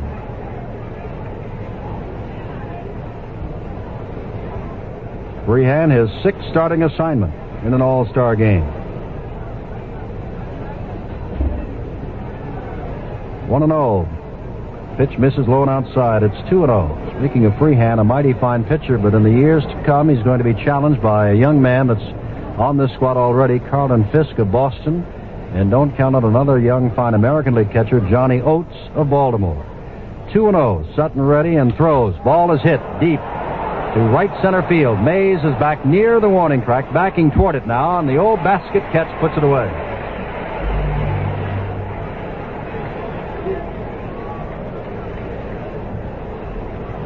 Now Mickey Lolich is coming up to bat.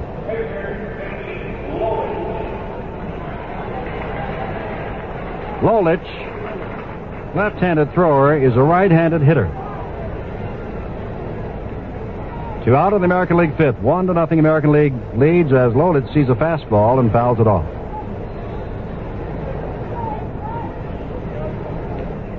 Directly in front of Willie Mays in center field is a big Braves emblem with the All-Star insignia, the official pin and emblem of this year's All-Star game. Big painted circle out in center field. High fastball, and it's 1-1 to Lolich.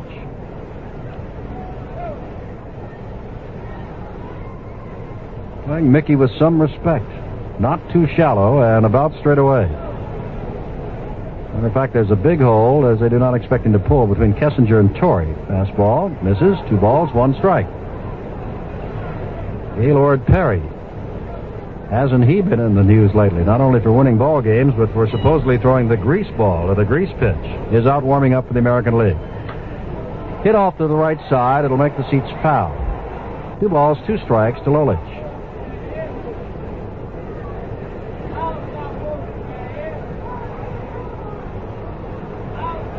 $53,107. Packed into a stadium that I would imagine the temperature now may have dropped to the upper 80s. Started out in the 90s. Breaking pitch misses. It's down low. And Sutton has gone all the way with pitcher Mickey Lolich. 3 balls, 2 strikes.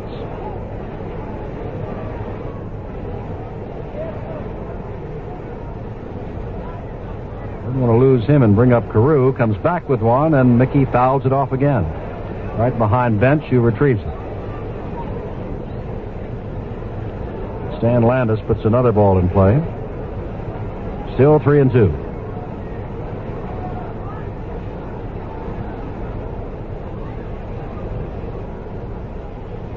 Fastball gets him looking at the knees. It's strike 3. Sutton has his strikeout, his second. No runs, hits, or errors, none left. To the last of the fifth we go. It's still the American League 1, the National League nothing. I'm Kyle Rote.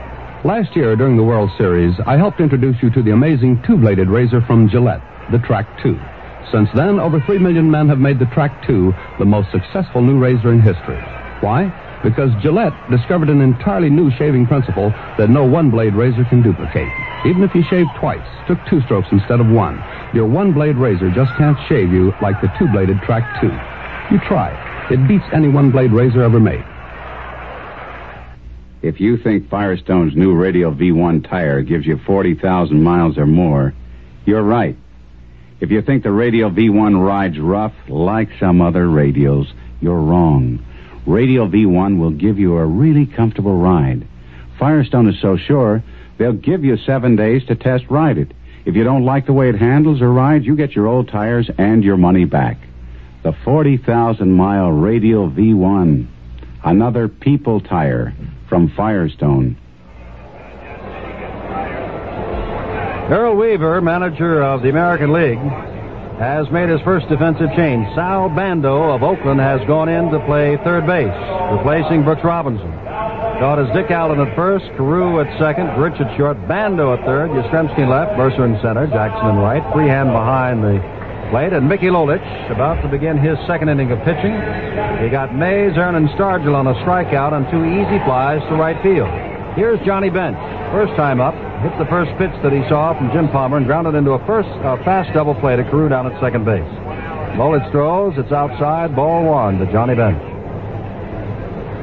Bench, in case you are not aware or did not hear, leads the majors in home runs and RBIs with 24 and 72. Lolich back and throws, and this one misses outside also. It's 2-0 to Johnny Bench in this 1-0 ball game, which the American League leads. Lee May kneels on deck.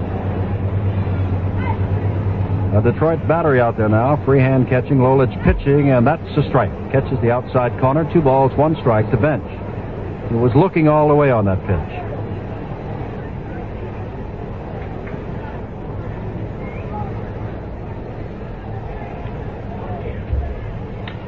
Hit high in the air, down the line, fair or foul. Jerry Dale is looking.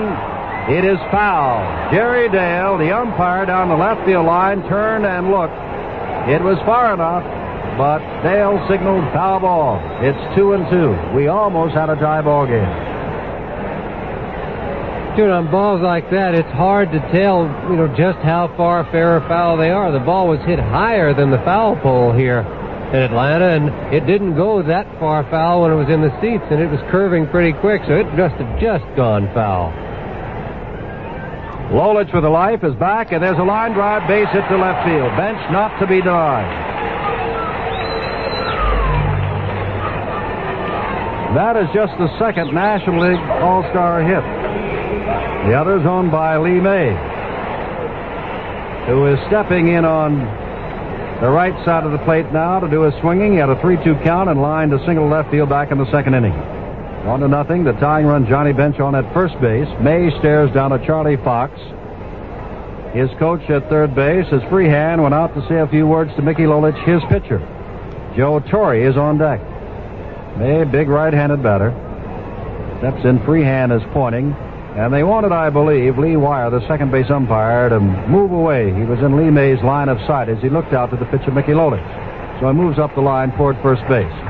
Drive hit to left field. Yastrzemski doesn't move too far for it, and he's not too deep, and has it for the first out. So that's 1 out, and Torrey, who struck out swinging against Palmer in the second inning, up for the second time. Bench, of course, anchored at first base.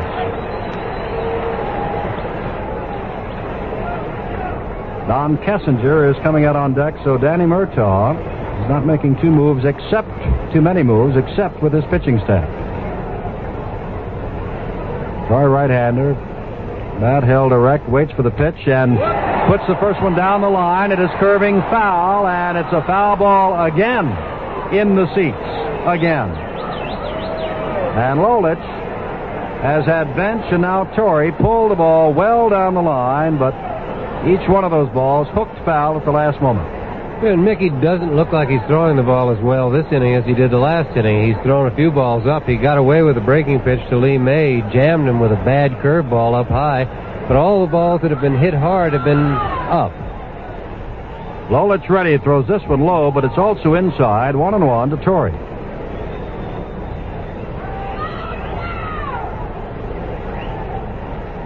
One ball, one strike, 1 out, 1 man on in this 1-0 ball game, which the American League leads in the last of the 5th. This one's too low as Torrey checks his swing. 2 balls, 1 strike.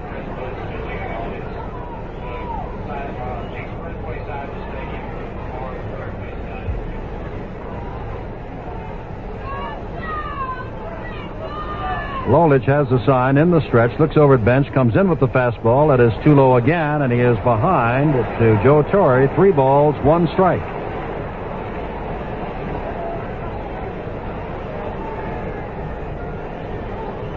Well, on a 3-1 count against a fellow like Joe Torre, let us see what a 17-game winner like Lolich throws him. Does he give him the fastball? Or does he give him the breaking ball? On 3 balls, 1 strike.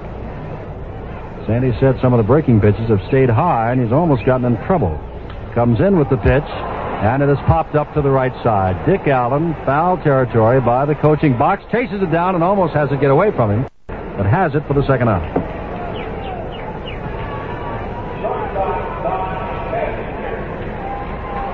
Don Kessinger, bench still at first, now 2 out. Kessinger fly to left to Yastrzemski, back in the 3rd inning.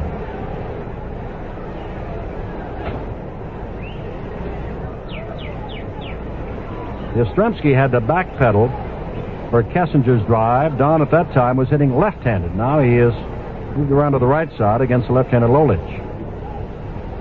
A little bit better hitter from the left side. Ground ball, charging his Gritchu, goes to the second baseman Carew, and Lolich is out of what appeared to be for several moments there a lot of trouble. No runs, 1 hit, no errors, and bench left at first. At the end of 5, the American League 1, the National League nothing. It's fun being on the air. It is not an ego trip anymore. It was at one time. I probably wouldn't have gotten into this business had I not had some sort of aberrated ego. I don't think... The psychedelic mind of Joel Sebastian. Starts out on a solid foundation with any sort of philanthropic ideas that I'm going to save the industry or the world or myself. It's gone into because of the stroking you get from people writing... Between the ears of Joel Sebastian. I don't think it's dishonest at this point to say I don't want that anymore, because I don't. If I were to say it and use that as a guise of getting it, because somebody would then say, oh, gee, isn't he different? He doesn't want to be called a disc jockey, and therefore I would get more adulation than... Freak out every afternoon with Joel Sebastian from 1 until 4 on WMAQ, the sound of Chicago. Hello again, Jim Simpson, along with Sandy Koufax. And Steve Carlton is on the mound now, and he becomes the 4th pitcher. Carlton leads the majors in strikeouts this year with 201 in 196 innings, and that tells you something. He has a 9-game winning streak going for him after losing 5 in a row. And Carlton's overall record is 14 wins and 6 losses with a 2.48 earned run average. Now we have some wholesale changes made by Danny Murtaugh. Manny Sanguillen is your new catcher. Chris Spira of the San Francisco Giants is your new shortstop. Billy Williams of the Cubs is your new left fielder. And Cesar Cedeno, who leads the major leagues in hitting with a .355 average, has gone to center field. So it is Sanguillen of the Pirates behind the plate, May at first, Morgan at second, Spira at short, Torrey at third, Williams in left, Cedeno in center, and Aaron in right field. 6th inning, 1-0 American League. Rod Carew grounded out. Morgan made a good play on him in the 1st inning and then singled up the middle to drive in freehand with the only run in the 3rd inning. Up now to face Steve Carlton, big, tall left-hander. Jim, and talk about overpowering pitchers. Carlton's got great stuff. He throws very hard, a good fastball, very good curveball. In the past, again, as a young pitcher, a little control trouble. That's all gone now. As you said, 201 strikeouts in 196 innings. There's no doubt about the fact that he can throw hard.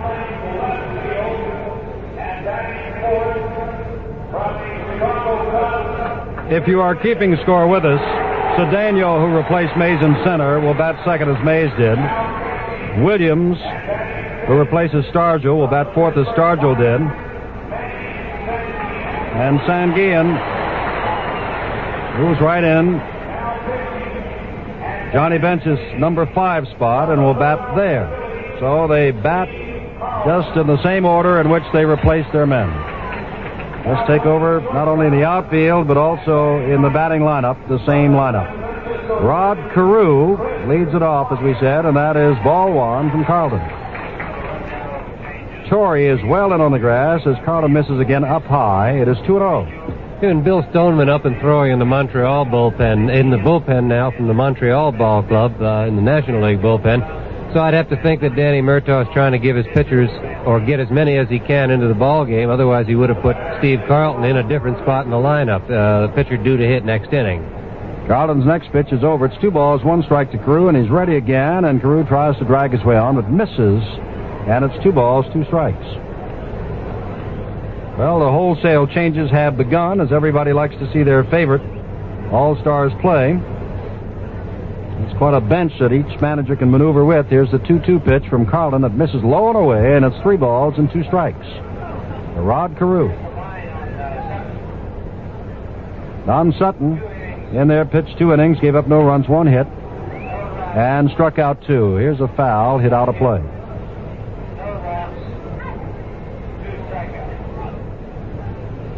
Very few walks. And as anyone will tell you, walks can hurt you. The only man that has been walked in this game by the National League pitchers.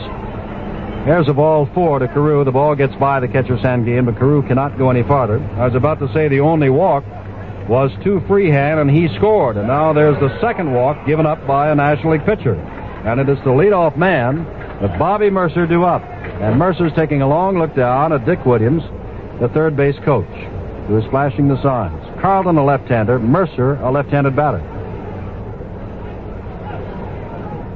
Torrey is behind the bag at third base. Mercer looked as if to swing. It's low and away, and it's ball 1. 1-0 the score. We are in the top of the 6th inning. The American League leads it in a game that has only seen 5 hits combined and 1 run scored. Carlton now checks over at first base. Carew is back in plenty of time. Lee May is holding there.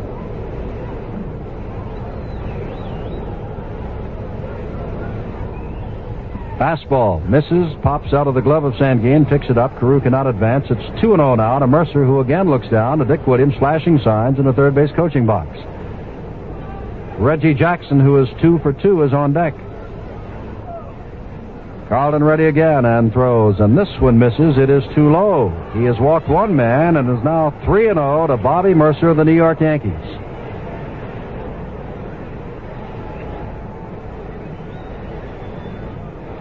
Big Steve Carlton throws. It is high, but across the letters for a strike. 3-1. Mercer has some power. 14 home runs this year playing for the Yankees. There's a check at first base on the 3-1 count, just making sure the Carew's not going anywhere. And Rodney gets back.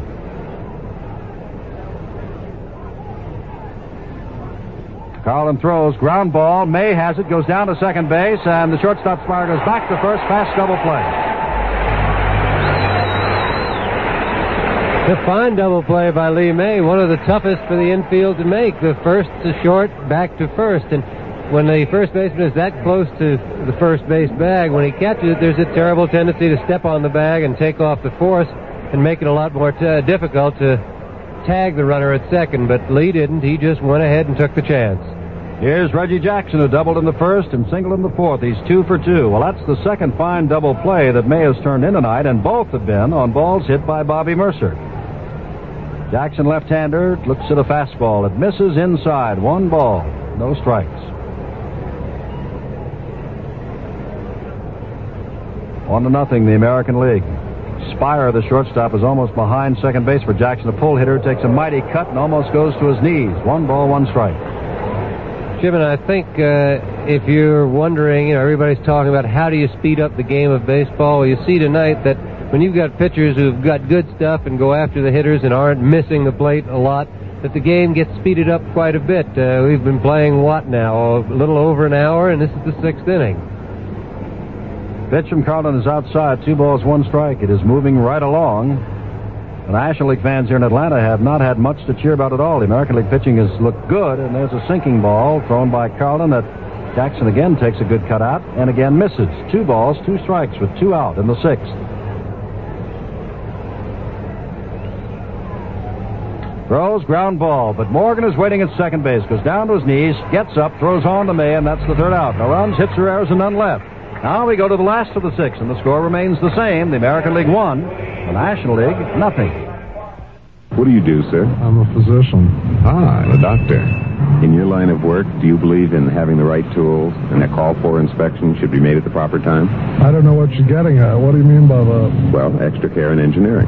When you have a patient leave your office, a body leaves your office. Like a body leaves a Chrysler Corporation plant?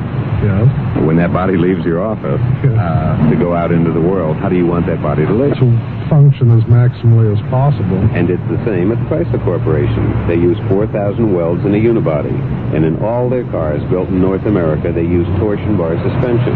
GM uses torsion bars only in Cadillac Eldorado and Oldsmobile Toronado. Chrysler Corporation inspects, and the inspectors are checked then by other checkers. Extra care and engineering in every Dodge, Plymouth, and Chrysler. What's your medical opinion of all that? Can't really give you a medical opinion about it. Okay, then how about a driver's opinion? I think you're better off with Chrysler than a doctor.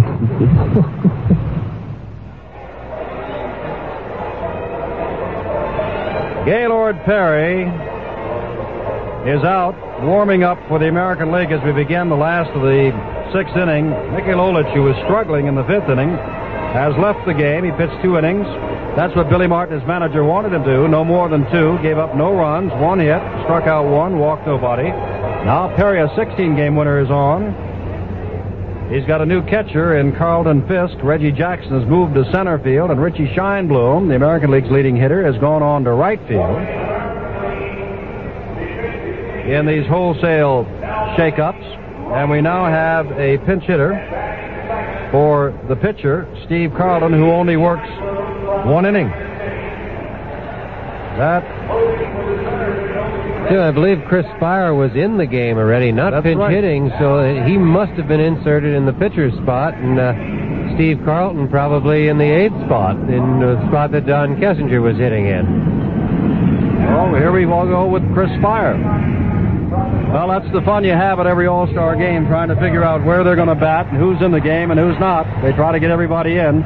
Gaylord Perry ready to throw to Spire, and remember, these two used to be teammates with the Giants. Perry in the trade over the winter that brought Sam McDowell to the Giants and sent Perry on to Cleveland, and as he had a ball there, he's won 16 ball games, and like in the National League, been accused of throwing something with something on it.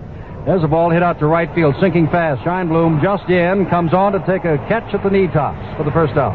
And what a year Perry is having. You think about winning 16 ball games. It's a great feat. Lolich has won 17 at the All-Star game. But Mickey's pitching for First Division, a division-leading club. Gaylord Perry pitching for a club that's not winning, that's having its troubles. He had a chance to win 17 before coming here and got beat 2-1 on Sunday. So he's just had a great year. Joe Morgan, who has lined to center and fly to left, up for the 3rd time. Perry is the 3rd American League pitcher. Pitch is too low to him, ball 1. The National League has used Gibson, Blass, Sutton, and now Steve Carlton. The American League started with Palmer, who worked 3 nearly perfect innings, then Lolich, and now Gaylord Perry. Ground ball. Carew on the grass, throws on to Allen at first base, and they're 2 out. Well, National League fans everywhere know of Cesar Cedeno of Houston. He is hitting .355. He has 13 home runs, 42 RBIs, 26 stolen bases, a great arm. He is 21 years old and is a superstar of the future, and he's at bat for the first time. Right-handed batter, young, eager ball player, and he is already something, but he is going to be a star for many, many years, barring any kind of injury. In there to face Gaylord Perry. He's faced him before over in the National League. Perry is ready and throws a strike. 2 out with Cedeno up and Aaron Nealing on deck in this 1-0 game. The American League took the lead in the 3rd inning and has held on to it. Still looking for some of that explosive power from the National League bats. There's a change up, and there's a ball hit past the shortstop Grits, and Cedeno digging on his way around first base, and hold it, he has to come back. He's always going for the extra base, and that ball was just hit in short left field. But Cesar was off and running. Jim, he's one of the most exciting players I've ever seen, and a great young player. All the tools, as you said, a fine arm, incredible speed, good power, and looks like he loves to play. A lot of people have accused him of being a little bit of a hot dog, but when you want to run everything out like that, I think it embarrasses some people who don't quite run as hard. Well, here is Hank Aaron. 20 home runs, 659, 0 for 2 tonight up against Gaylord Perry, who has only given up 6 home runs all year. So Perry is tough to hit the home run off of, but Aaron hits them off of everybody. Jim, I'm sure that somewhere in that 659 there's one or two with Gaylord's name on it. I think anybody who's pitched a few years in the National League has got a little something in that 659. There's a ball, hits the deep left field. Yastrzemski goes back near the wall, looks up. He goes up, it's gone.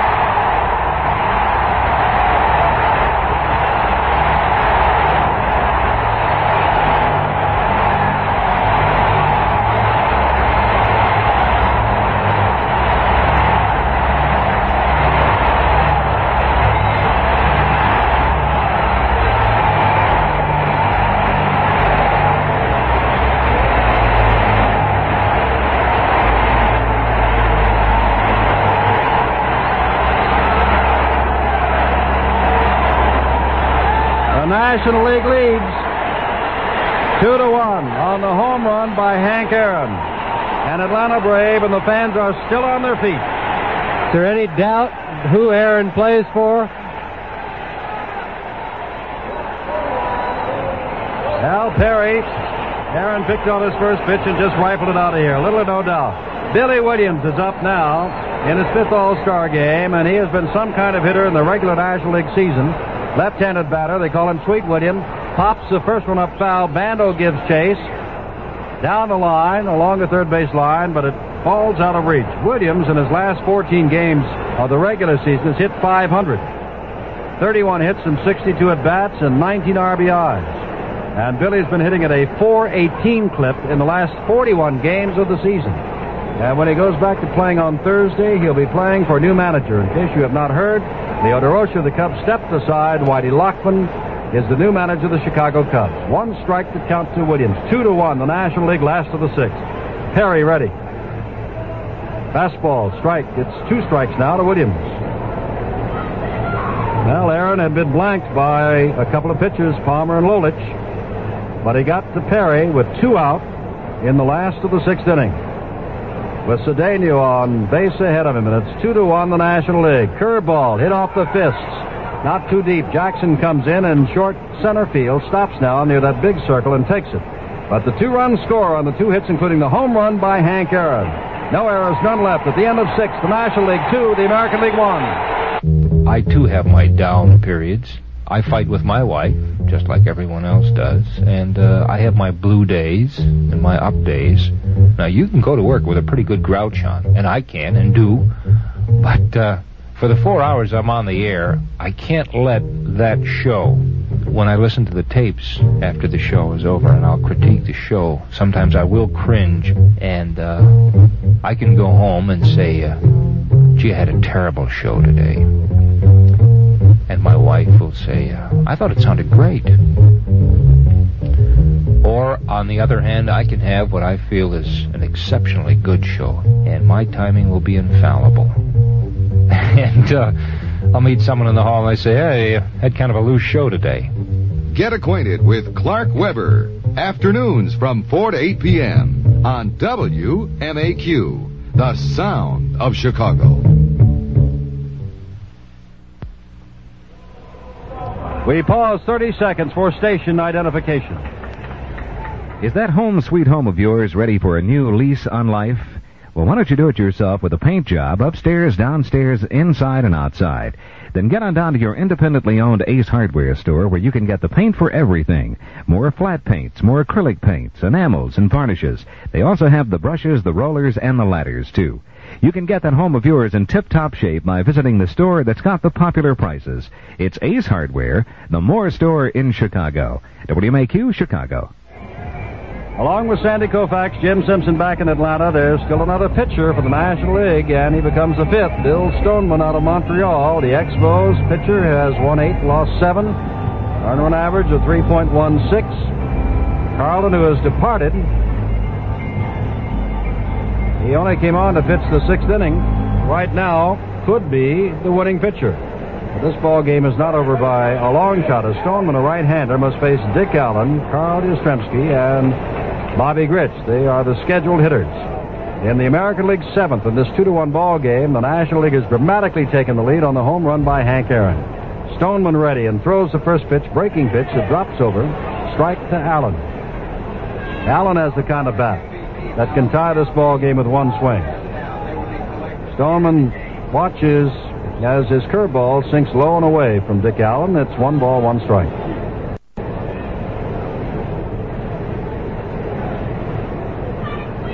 Stoneman with that red, white, and blue cap of the Expos throws a fastball. It's fouled out of play off to the right. Jim, out in the American League bullpen, Wilbur Wood of the Chicago White Sox has gotten up and starting to warm. Stoneman, 5'10", from Illinois, Oak Park. He's had control problems this year. That's been his biggest problem. Throws a curveball there, bouncing ball. Spire, the shortstop, charges it, takes it on second half, goes on to May, and there's one out in the American League 7th.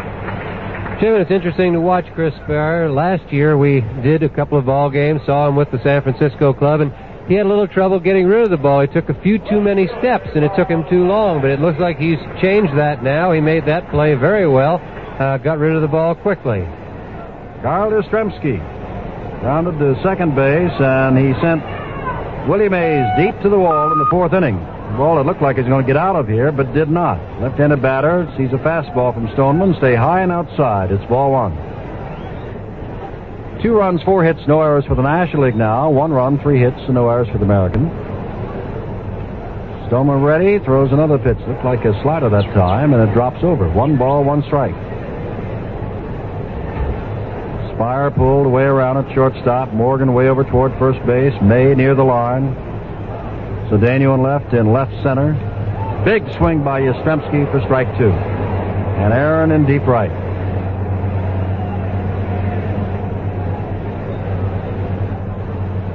Some teams will shift for Yastrzemski.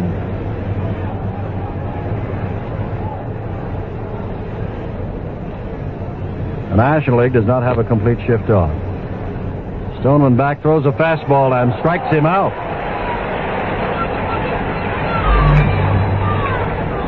That is the 3rd strikeout registered by a National League pitcher. 2 of them belong to Don Sutton, who pitched 2 innings.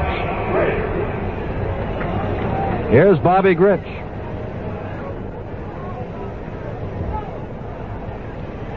Who is 0 for 2, and he's not gotten the ball out of the infield. He's fouled out to the 3rd baseman and looked at a 3rd called strike. Blown away with the fastball. That's ball 1. Well, remember what we were talking about pregame. Tony Kubek reported that Campy Campanera said he did not want to play. He had been selected to replace Aparicio, selected to start. Earl Weaver changed it. He said, I don't want to play for you. That ought to be something when Oakland and Baltimore hook up throughout the season. Breaking pitch is too low. 2-0 now to Grich. Might be a little bit more pressure on the youngster to help his manager along in his judgment to play him over the veteran Campaneras. 2-0 pitch. It's outside, and it's 3-0.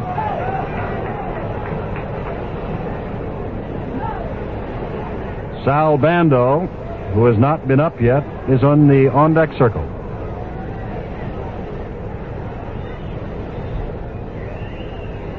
Rich, crouching from the right side of the plate, watches a fastball, catches the corner, and it's 3 balls, 1 strike. Taking all away, and now he steps out to look down to Dick Williams.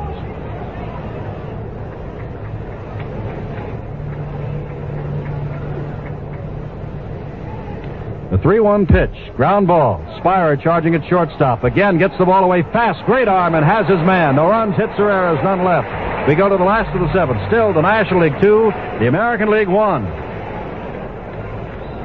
Hey, are you one of those guys who turns into a roughneck every morning because shaving leaves your neck rough and irritated? Well, if it does, let me... Mile Radial V1. Another people tire from Firestone.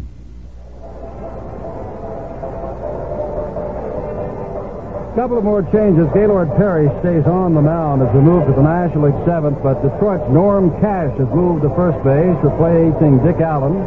And Carl Yastrzemski is out of the ball game, and Joe Rudy, who for some time has led the American League in hitting, but has since dropped off the pace down to a .305 average, is out in left field.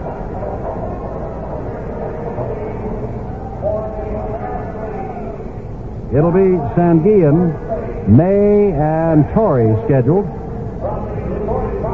in this last of the 7th. National League on the strength of a 2-run, 2-out home run by Hank Aaron in the last of the 6th. Lead the American League 2-1. The only run of the American League came in the third when Rod Carew drove in Freehan, who had walked and been sacrificed to second.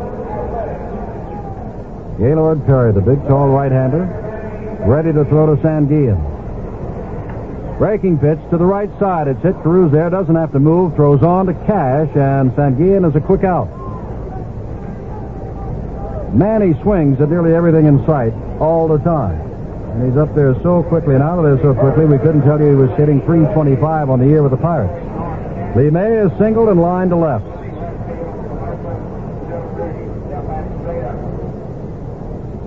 Perry checks around at his infield and outfield.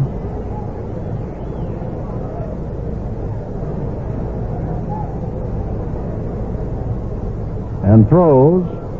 Just noticed something, Sandy. I don't know why I didn't notice before. Reggie Jackson of Oakland is wearing a yellow shirt, blouse, and Bando and Rudy are wearing green.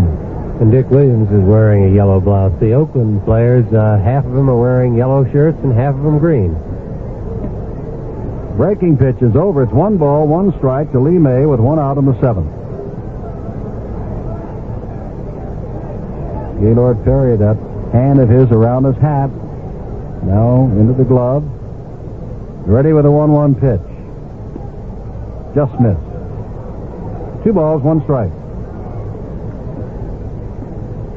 May in the early season with Houston was in quite a slump and actually booed down there, but has come on to have quite a year and to be voted onto the All-Star squad. 20 home runs, 62 RBIs. Hits this ball to center field. Jackson started to run in, now must backpedal, still chasing it, and now goes off to his left and hauls it in. Looks like it could be some wind. Jim, out in the National League bullpen now, Tug McGraw, the left-hander from the Mets, is up and throwing, and Clay Carroll, the fine relief pitcher from the Cincinnati Reds, the right-hander. Here's Joe Torre, struck out and fouled out. Well, they asked Earl Weaver, manager of the American League, why did he pick any relievers? He said, what are you talking about? I have Wilbur Wood, who set a record for appearances as a reliever. Wood only in recent seasons has been made a starter. Jim, I think this is the first time that any manager has really gone ahead and picked predominantly a relief pitcher. Usually they're all starters, and I think it's a great thing. The relief pitchers today in baseball are not necessarily somebody who can't make the starting rotation. They might be the best pitcher on the club, and having 2 fellows like Clay Carroll and Tug McGraw can't hurt you late in the ball game. Count now as this pitch misses is 2 balls, no strikes to Torrey with 2 out. Last of the 7th in Atlanta. Temperature high 80s, very muggy, more rain expected. Game has not been delayed in any way, although there was some rain and they did not take batting practice. Torrey fouls this one off to the right.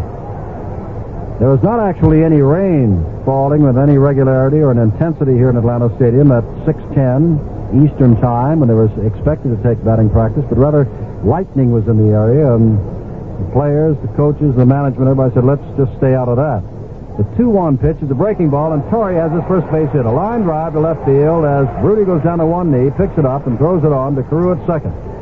A 2-out single by Joe Torrey.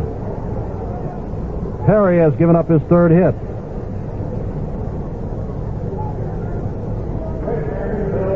Bill Stoneman, the pitcher, will bat for himself with 2 outs.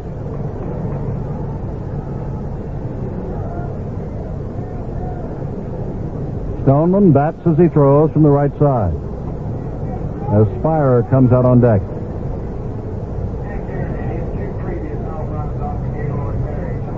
Well, there's something. Our little squawk box here tells us that out of those 659 home runs that Aaron had hit in the regular season, 2 and 2 only have come off Gaylord Perry. He got one tonight. That's the difference in the ball game. Perry ready and throws a breaking pitch that Stoneman fouls away. In fact, Jim, there's a mark on the left field wall here that says Hank Aaron 600, and that was one of Gaylord's. It doesn't have Gaylord's name on it. It has Hank Aaron on it. 600th and his second All-Star, and the one that could win this ball game for the National League. Perry has given up some important home runs. It's down low. They're all important, but at times when you notice, number 600, for example, All-Star. 1 ball, 1 strike.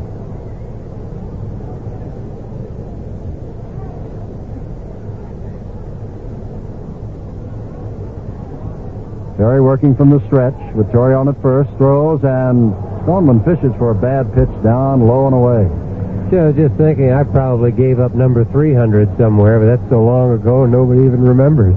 Well, we were talking about that the other night, Sandy. When you were pitching, Hank was a little bit different kind of pitcher. He went with the pitch and didn't try to pull everything. That was your analysis. 1 ball, 2 strikes, and back with the pitch, and Stoneman fouls this one off. I don't think he's necessarily any better or worse a hitter, but I think as you get older, a lot of players have to start the bat a little bit quicker, and he's become more of a pull hitter than he used to be. I think part of that is this ballpark here in Atlanta. There's so much foul territory. He was worried that if he hit the ball in the opposite field, maybe hit a pop fly or something down the first baseline, there's a great deal of foul territory on both sides of the field, and that would bother him. Stoneman is called out looking at a third called strike. No runs, 1 hit, no errors. Torrey left at first. We've gone through 7 innings now. The National League leads the American League 2-1. You can be too old for hopscotch, summer camp and baby rays. You can be too old for many things,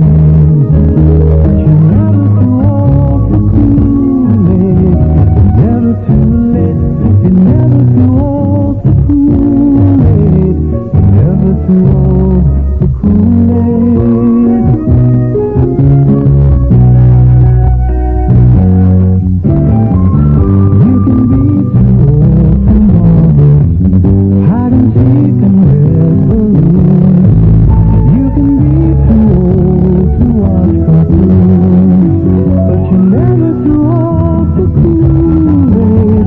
You're never too late, you're never too old for Kool-Aid. You're never too old for Kool-Aid. You're never too old. Hello again from Atlanta, and a special hello not only for those of you listening in our country, but around the world on American Forces Network. We understand that we're going live by satellite to Europe. We're being heard in such places as Saigon, Turkey, in the Far East, and of course in Japan. And we say hello to all of you. Ron Santo has gone in to play third base, replacing Joe Torrey. 2-1 ball game as we began the top of the 8th inning. Stoneman taking his warm-up. The American League scored first in the 3rd inning when Freehand walked, was bunted down to second by Jim Palmer of Baltimore, who worked the first 3 innings as the American League pitcher, and then scored on a Rod Cruz single up the middle. The National League got its 2 runs in the 6th inning in rapid-fire fashion after Gaylord Perry got the first 2 men out. He gave up a single to Cesar Cedeno, who, if he continued on to second, would never have set up Aaron's home run, but he scrambled back to first after getting his single, and Hank immediately followed, hitting the first pitch over the left field fence for a second All-Star home run, and that put the National League in front 2-1. And here we are in the 8th inning.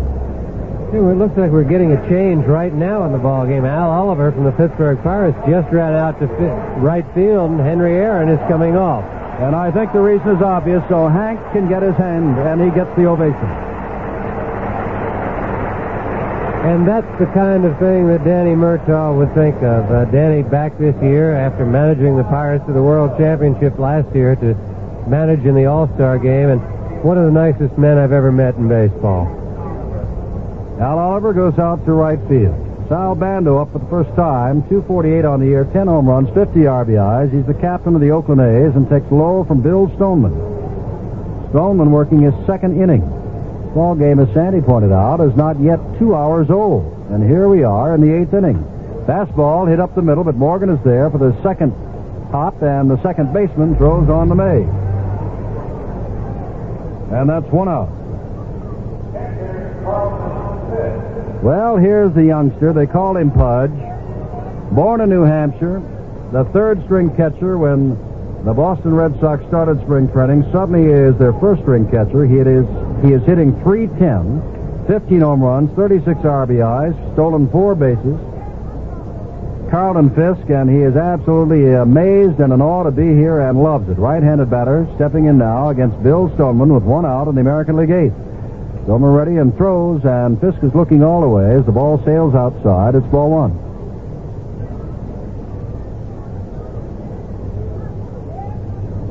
National League has won 23. The American League 18. There was 1 tie last year. The American League won it 6-4 in a game in which there were 6 home runs. Another low and away pitch from Stoneman, and it's 2-0.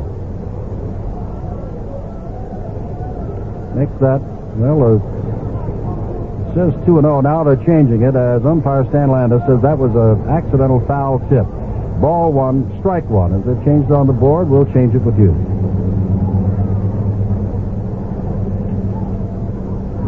Stoneman throws a curveball. It is too low. Now it is 2 balls and 1 strike. Santo at third, Spire at short, Morgan at second, May at first, Williams in left, Cedeno in center, Oliver in right, Sanguillen the catcher, and Stoneman has the sign and is ready to throw to Carlton Fisk. Fastball, and Fisk in his first All-Star game has a base hit.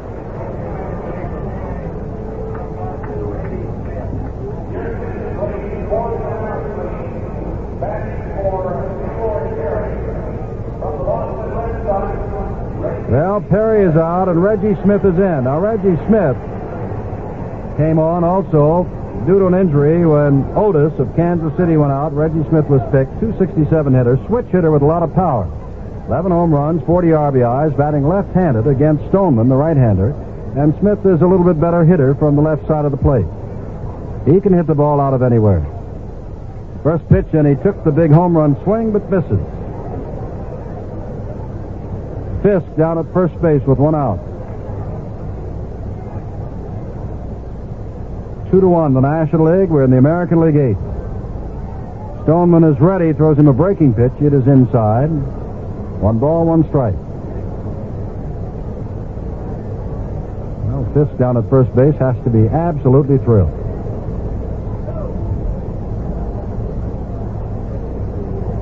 Getting a base hit in his first All-Star at bat. Ball is fouled away, and it goes over the head of the fellow kneeling on deck, Cookie Rojas. Obviously, a nice catch made by a fan up in the stands to our left. 1 ball, 2 strikes.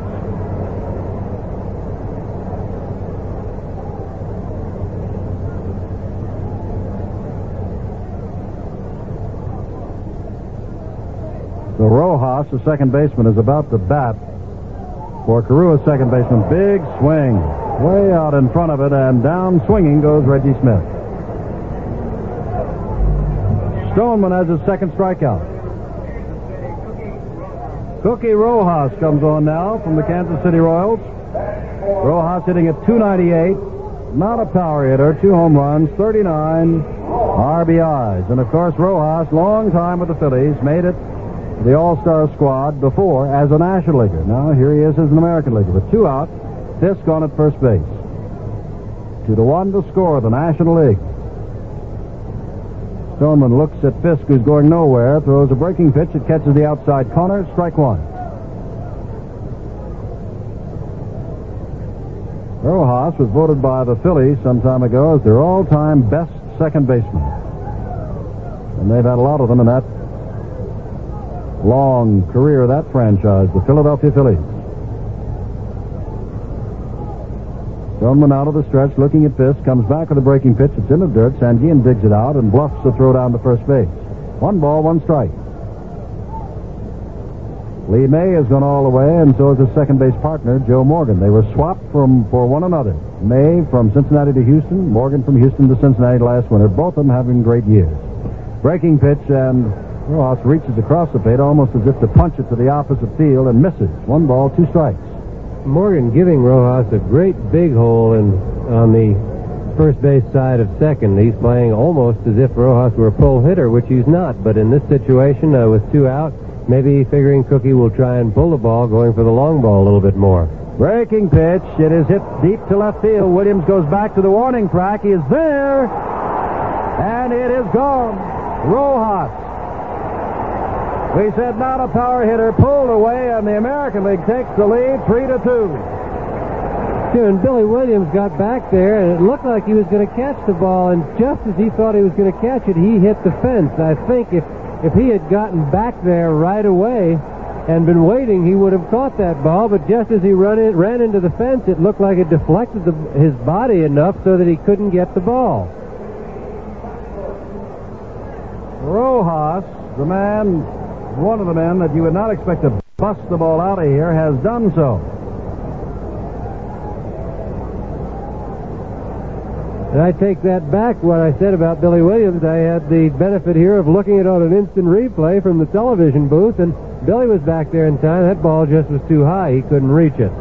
Richie Scheinblum, switch hitter, leads the American League with a .324 average, is up, and Scheinblum is hitting from the left side, and he is a better hitter from there, and it is quickly 3 balls and no strikes, as Stoneman is a little upset with himself and quickly misses to Scheinblum. Fastball, ground ball, May making another fine play, and the 2-run homer of Cookie Rojas has put the American League back on top. And remember, I can't help but remember, Tony Kubek said the final score would be 3-2 the American League. Go to the last of the 8th. The American League leads 3-2 over the National League. You know, I used to hear that old story about when you were in broadcasting, you had to visualize this one, person, and you had to broadcast to that one person. And I got to admit, I never visualized one individual face. I couldn't make them all into one face for some reason. So I think the image changes. It changes because of what's going on in your head at one particular moment. A line in a song might come along, and all of a sudden you think about your wife, or you think about the chick that you met yesterday, or something like that. Or you think about a guy that you ran into, and you relate whatever that particular message is that's happening in your show to somebody else. So get acquainted with Jim Stagg. Evenings from 8 to midnight on WMAQ, the sound of Chicago.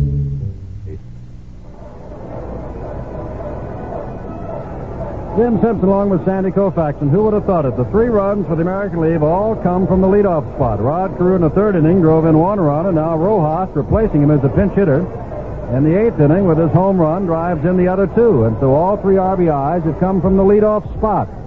But, of course, something has gone to form tonight, and that is the fact that Hank Aaron has hit a home run. Wilbur Wood has come on. Now, Wilbur Wood, longtime member of the White Sox bullpen, while down in the bullpen with a bunch of fellas that could throw the knuckleball, learned the knuckleball. And he's one of the few left-handers that throws it.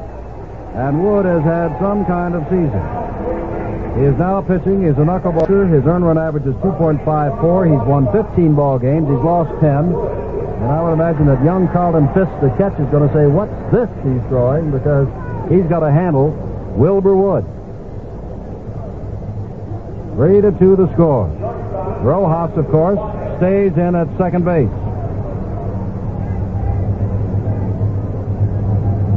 Spire, who lined to right, and his only other time at bat, is up for the 2nd time.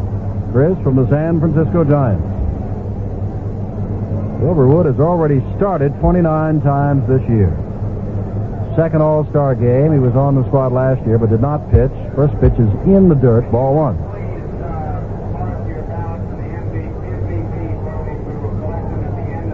Three to 2. Gaylord Perry, who gave up the 2 runs, could be the winning pitcher because Rojas got him back with interest. Ground ball, charging over his grits toward second base, goes on to first to Norm Cash, and there's 1 out. Very fast ball game. We're in the last of the 8th inning, and the ball game is about 1 hour and 50 minutes old, believe it or not. Well, Joe Morgan is up for the 4th time. First time up, he drove Mercer, at that time playing center field, deep to take his line drive. Has since his fly to left and grounded to second. Left-handed Morgan against the left-hander Wood. Strike, swinging.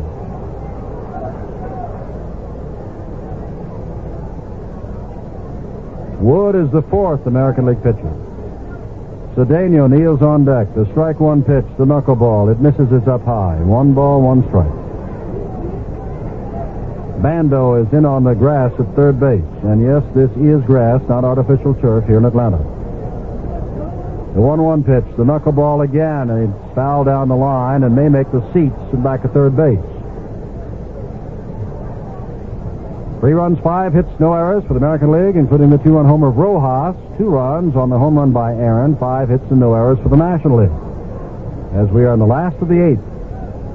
I'm beginning to wonder, do you think Tony Kubek knew something before the game when he picked the American 3-2? we will never hear the end of it if it comes out that way. Foul tip by Morgan. Now, Tony, we get together, Sandy and Tony and Kurt Gardy and I, at meetings every spring before the baseball season. We all make our own little picks, and Tony picked Detroit over Baltimore in the American League East, and he's letting us know about it. But then I reminded him he picked Minnesota in the American League West. At which point he clams up a little bit. 1-2, and the knuckleball is fouled off. Fisk is back looking into the seats. It's going to drop on the screen behind home plate.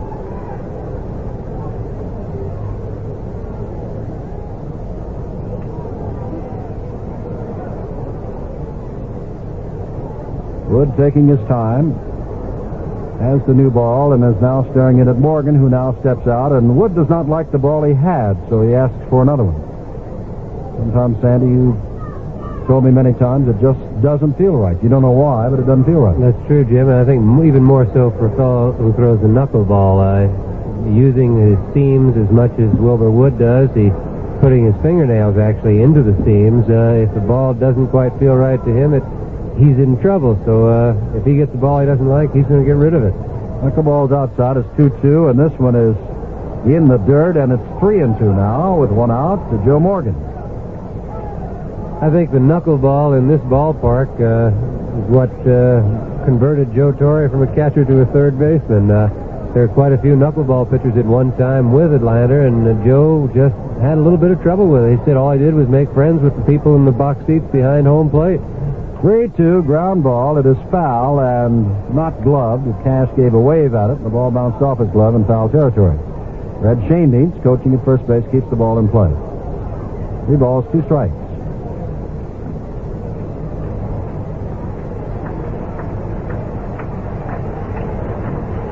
Atlanta fans, National League fans, want Morgan to get something started here with one out in the National League 8th. And there's the pitch. It's down low, and it's ball 4. It skips away from Fisk, and Morgan is on. Wood has walked him, and here comes Cedeno. Situation here also, Morgan, good speed, second in the league in stolen bases, and a knuckleball pitcher on the mound, and Carlton Fisk, the catcher, not handling him very much. This is probably the first time he's ever had to catch Wilbur Wood, and it's not easy to catch a knuckleball at any time, but a fellow that you don't know what his knuckleball is going to do, that's almost impossible. Morgan, good lead off at first base. Wood, a left-hander, looking at him. Morgan's not going. Big swing and a miss by Cedeno. Al, as happy as Carlton Fisk was with getting a single in his first All-Star at-bat, now, as Sandy has pointed out, he is somewhat in the switches. He's got to catch this knuckleballer and keep Morgan, the tying run, close at first base. Cedeno, a dangerous hitter. Al Oliver is on deck.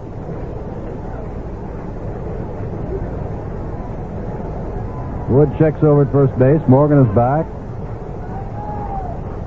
Morgan is on his way, and the pitch gets by Fisk. He can't handle it. I think Morgan had too big a jump for him anyway for the knuckleball, but Fisk couldn't handle it. The stolen base.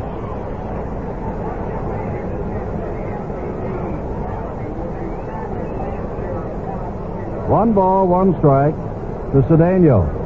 Now Morgan, who leads the majors in runs scored with 81, is down at second base. He checks with Charlie Fox. The manager of the Giants is coaching at third. Fisk has walked out to talk to Wood. And the organist here gets the Braves fans, therefore the National League fans, alive. Wants Cedeno to do something. He singled and scored ahead of Aaron's home run last time up. Wood ready. It's up high. Fisk has to come up off his haunches to grab that one up around the head of Cedeno. 2 balls, 1 strike. What Carlton Fisk does not want to happen here is the pass ball, which with 1 out would put Morgan over at third base. And just a fly ball could score him. Swing and a miss. Fisk hold on to it. It's 2 balls, 2 strikes. Oliver is not kneeling on deck. He's standing on deck, swinging the bat. Because of that electrical storm, we had no batting practice, remember. So Oliver has not swung a bat since Sunday's game. 2-2 in this 3-2 ball game. The American League leads in the last of the 8th. Knuckleball, he struck him out, and Fisk holds on to it, and immediately looks out and down at Morgan. him out in the American League bullpen now. I think we have the two remaining Baltimore pitchers, Dave McNally, the left-hander, and Pat Dobson, the Baltimore right-hander. Al Oliver, left-handed batter, against the left-hander Wilbur Wood. Oliver having a great season, hitting .320, 8 home runs, 60 RBIs. Gets an RBI here, we've got a tie, 3-3 ball game. Knuckleball is a strike. Wood throwing as he does with those 29 starts. Not that much drain on his arm, and Johnny Sane and Chuck Tanner in Chicago have been starting him about every third day. Another knuckleball down around the knees, but Oliver goes for it with an uppercut swing at strike 2.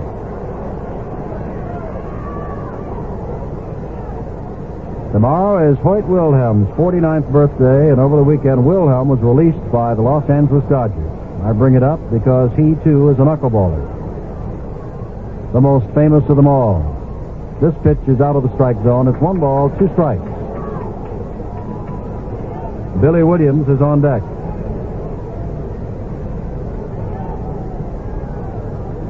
Tying run at second base. On Morgan, who walked and stole second. 2 out, 1-2 pitch. Ground ball foul at the plate. Fisk doing a good job behind the plate of handling the knuckleball from Wilbur Wood. He's not reaching for anything. He's trying to get in behind every ball, so just in case he doesn't catch it, it might hit him somewhere and keep it from going too far away. Bullpens continue busy as Wood looks in. I wonder what he's looking for. I think he's going to throw the knuckleball. But he's taking a long time out of the stretch now with Morgan leading off at second base. Fouled back. Still 1 ball, 2 strikes in this 3-2 ball game. Rojas's home run in the 8th inning, the top of this inning, has put the American League back on top.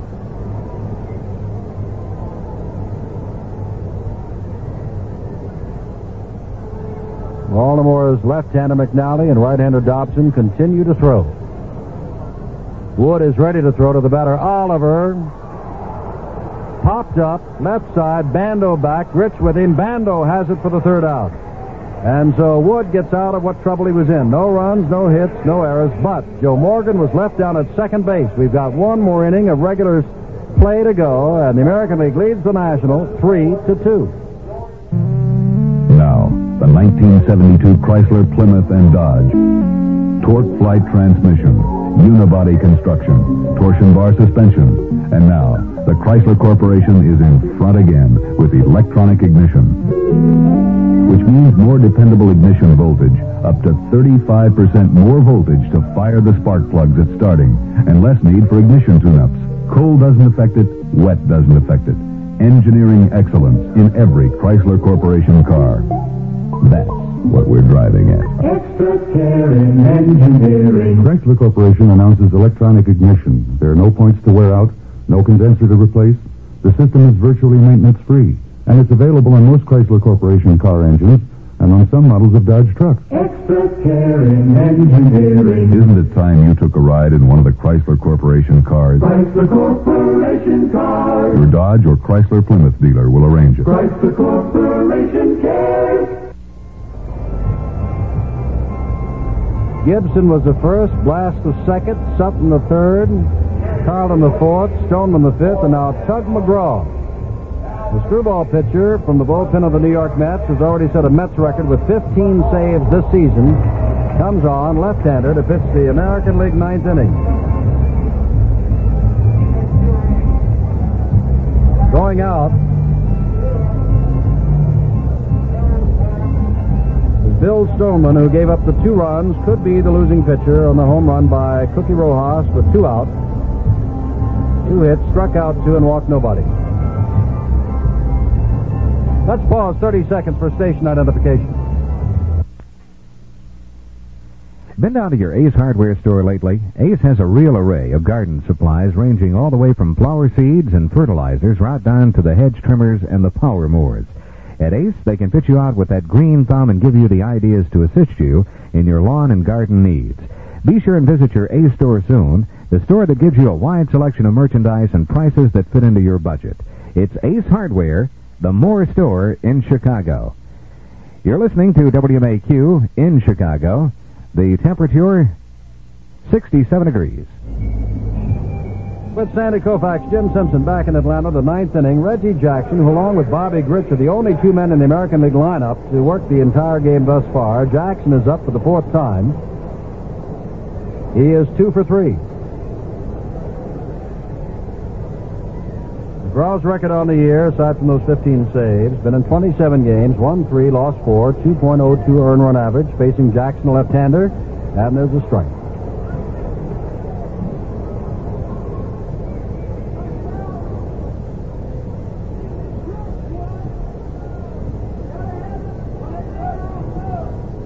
Crowd is very quiet, and there's a swinging strike, 2.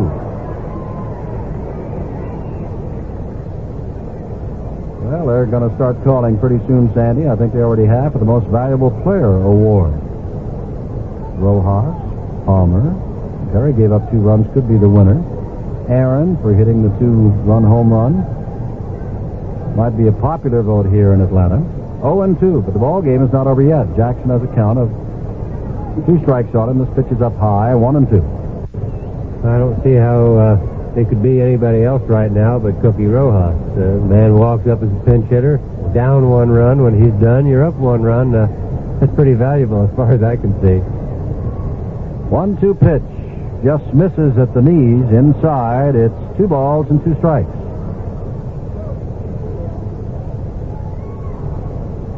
American League 3, National League 2. We are in the top of the ninth inning. Tug McGraw pitches, throws, and strikes out. Jackson swinging.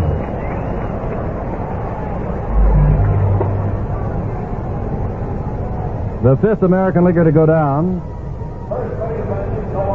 And Norm Cash up for the first time.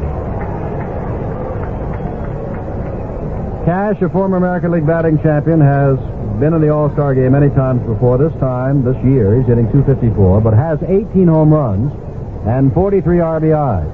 But like Jackson, is a left-hander to face the left-hander McGraw and takes ball 1.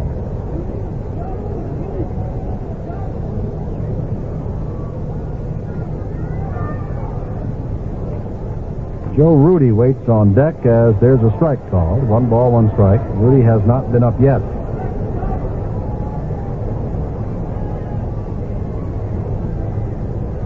McGraw working quickly is back and misses again. Whoops, that's a strike at the knees.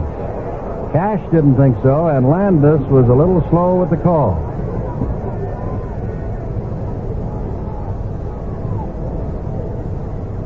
One ball, 2 strikes. Cash is behind. And there's strike 3 looking.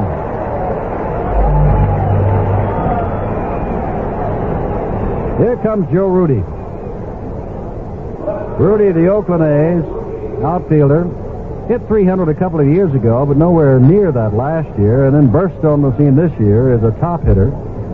He has since fallen off. No longer leads the league, but is still very much in the running with a .305 average. In the American League, .324, that of Richie Scheinblum, is the top mark, as compared, for example, to .355 by Cedeno in the National League. 2 out in the ninth inning. McGraw ready, and Rudy watches a low pitch, ball 1. Jim, I think the difference in batting averages in the American and National League has to be attributed in a great part to the fact that the National League has so many more artificial infields and artificial playing fields. The ball gets through much quicker, and there are more base hits, especially in Houston where Cedeno is playing. It's the hardest and the fastest in baseball, I think, and everybody's felt for a long time that somebody in Houston should lead the league any year now because of those the AstroTurf there. Fastball from McGraw is over. It's 1-1. He's ready to throw again. This ball is laced to the right side over the glove of May. Rudy on his way around first base. Oliver into the hole to pick it up, and steaming into second base is Rudy with a slide and a double. A 2-out double.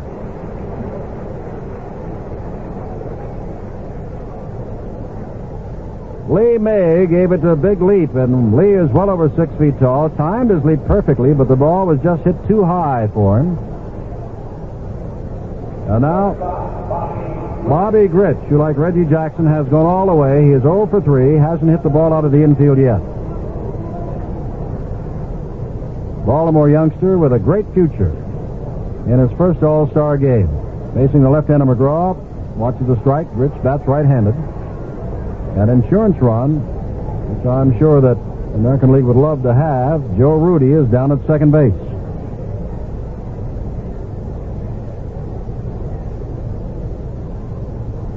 McGraw's ready. This one hits and bounces off the chest of Sanguillen after it hit in front of the plate. But Manny picks it up quickly, and Rudy is going nowhere. 1 ball, 1 strike. 2 out in the ninth.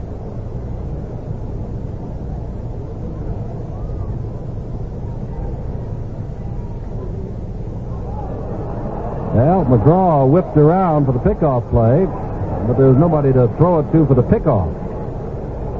All-Star game. I guess that was just McGraw doing his own thing. I doubt that they worked on that because they never had time to work on nothing. 1 ball, 2 strikes. He just whirled around, and Rudy started to race back, but Spire was anchored at short and Morgan at second. 1 ball, 2 strikes.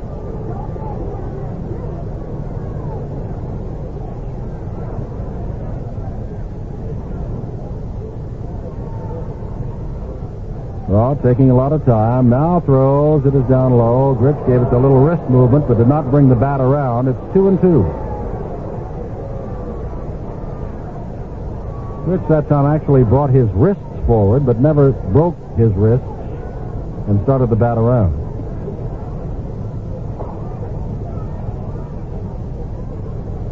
2-2 pitch. He strikes him out swinging. Well, he struck out the side, but Rudy got a double in between. No runs, 1 hit, no errors. Rudy left at second. For the last of the ninth.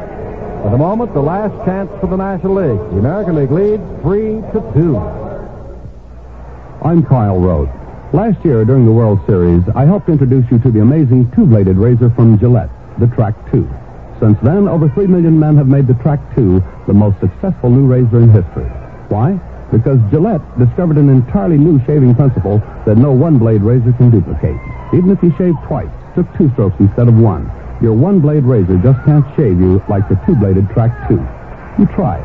It beats any one-blade razor ever made. If you think Firestone's new Radial V1 tire gives you 40,000 miles or more, you're right. If you think the Radial V1 rides rough like some other radials, you're wrong. Radial V1 will give you a really comfortable ride. Firestone is so sure, they'll give you 7 days to test ride it. If you don't like the way it handles or rides, you get your old tires and your money back. The 40,000-mile Radial V1. Another people tire from Firestone.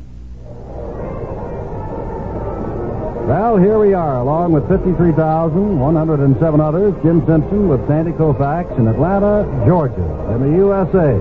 The 43rd annual All-Star Game. Until last year, the National League had won 8 in a row. The American League won last year, Detroit, 6-4. And they would love to win tonight in foreign territory.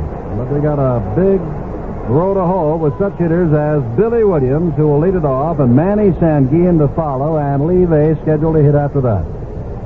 Any one of the 3 with 1 swing can tie this ball game up. Wilbur Wood, the left-handed knuckleball pitcher, now to throw to Williams, the left-handed. Well, they call him Sweet Williams. Such is his swing. He throws, and there's a ball hit right off the mound and bounces out into center field, and the tying run, and Billy Williams, with none out, is on at first base. The first hit off Wilbur Wood. Now here comes Manny Sanguillen, and as he comes up, we can guarantee you one thing. This hitter, well over 300 for the season, swings at anything and everything. He is up there to swing. Jim, ordinarily during the season they say you played a tie at home, but this is an all-star game, and whether or not Danny Murtaugh will have any of his all-stars sacrifice bunt, I would doubt. The pitcher, yes, but I think some of these hitters, they're the best in baseball, and he's going to let them swing, I would think. Pitch is down low.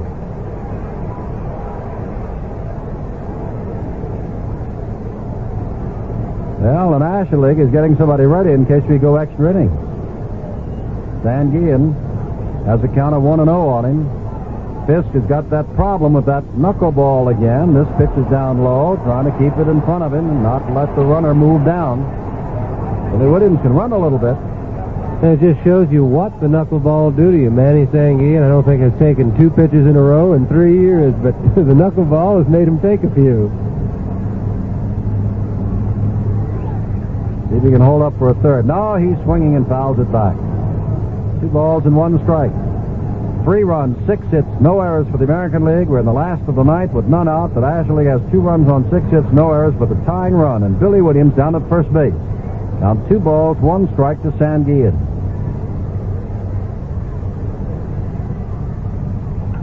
Ground ball. Back of second base goes Rich. It's beyond him. Williams is on his way around second to third. Jackson is up, goes into second. Runners at the corners with none out.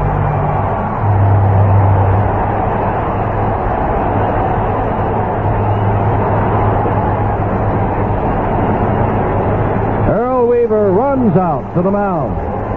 The manager points at Lee Wire, the second base umpire, and he may right here go for somebody else with Lee May coming up. May, a right-handed batter. And, of course, he's got Dodson down in the bullpen, a right-handed thrower.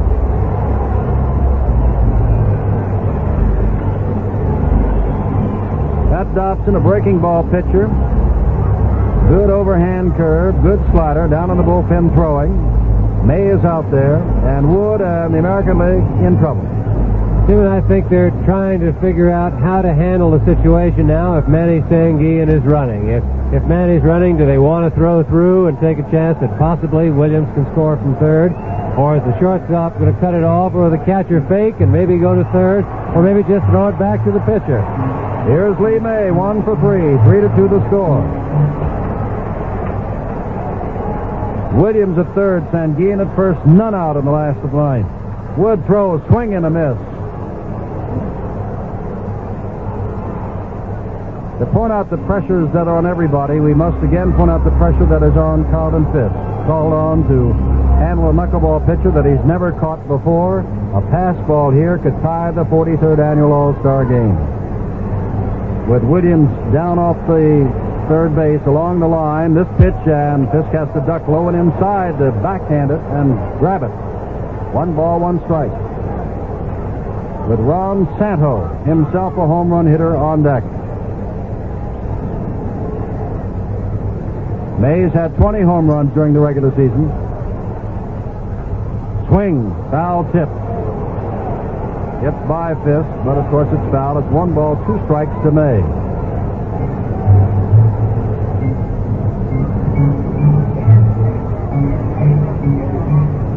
American League leading by a run, but that lead is in danger.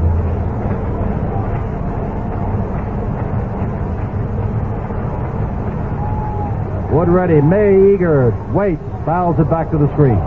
Still 1 ball, 2 strikes.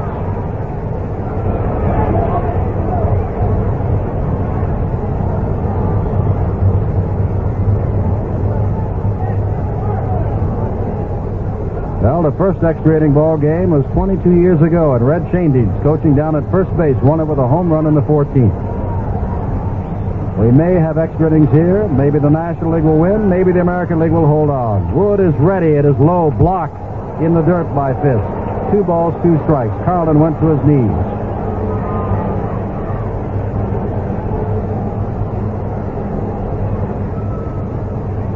Bando at third, Rich at short, Rojas at second, Cash at first.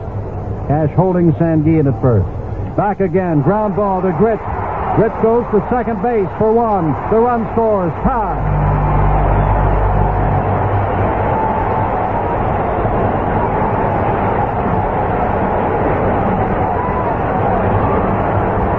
It's 3-3 in the last of the ninth. But 1 man is out, and May is on at first base. And Ron Santo, a veteran of All-Star games, hitting .291 with 10 home runs and 38 RBIs, is the batter.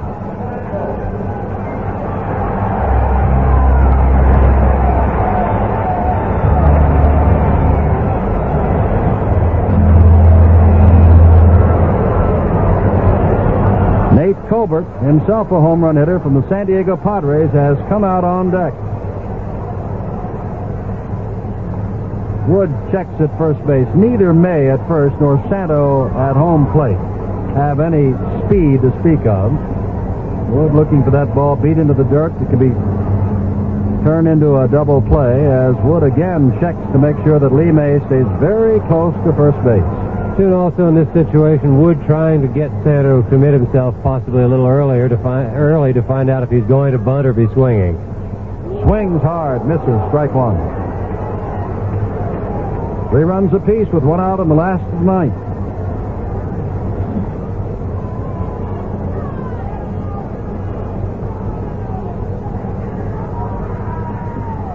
Wood ready, throws again, ground ball. Bando is up with it, goes to second base for 1, back to first base. They've got the double play. But the tying run is scored. 1 run on 2 hits, no errors, none left. We go to extra innings. It's all tied, 3 apiece.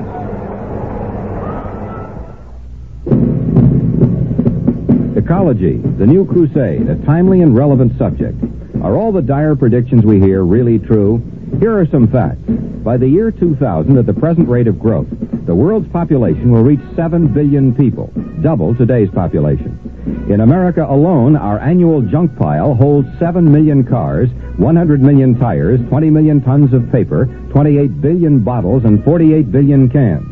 The United States produces 50% of the world's industrial pollution, aided by such other major polluters as Japan and Italy. And where does it all go? Into our already polluted air and into our already polluted rivers, streams, lakes, and oceans. And even nature's remarkable system of balance and control cannot clean up the mess. This is Peter Hackus. If you're concerned, as we all are, about the world we live in, or the world our children might be forced to live in, I invite you to join me Monday through Friday for NBC Emphasis, Our Environment. Well, here we are in the 10th inning of the 43rd Annual All-Star Game. Tug McGraw warming up. The American League scored first in the 3rd inning after Freehan walked and was bunted along to second. Rod Cruz singled him home. Cedeno singled in the National League 6th. Aaron followed with a home run to make it 3-2. And then Cookie Rojas hit a 2-out home run in the 8th to make it 3-2, the American League. And in the 9th inning, Lee May, with the infield out, scored. Billy Williams from third base to tie it at 3 apiece, and here we are in inning number 10. Sal Bando, who grounded to second base the last time up, is up for the second time. Bando, right-handed hitter.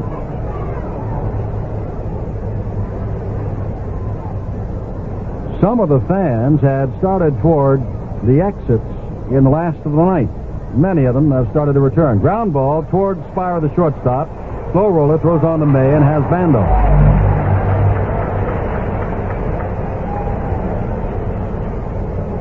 That'll bring up young Carlton Fisk, New Hampshire-born American League catcher. On his first All-Star at-bat, singled and scored ahead of the Rojas home run in the 8th. And Sandy, as a pitcher who respects catchers, I would imagine you'd have to add that Fisk did a very good job with Wilbur under most trying circumstances. Yes, he did, Jim. Not only in the inning before when he had the base run on first, and you've got a runner at third, and especially the tying run late in the ball game like that, and a knuckleball pitcher on the mound. That's a very tough situation for any catcher, and this young fellow did a great job. He handled the ball, and when he couldn't catch it, he blocked it and kept it in front of him. First pitch from McGraw, down low. Throws the screwball. 3-3 the score. It's ball 1 to Fisk, right-handed batter. McGraw throws, and there's a swinging foul. It gets back to the screen behind home plate. May and Morgan, the right side of the National League infield, has gone all the way. Everybody else has been substituted for. We're all taking a little time now for the 1-1 pitch. Throws, and there's the ball fouled up toward us and hit just below us. 1 ball, 2 strikes.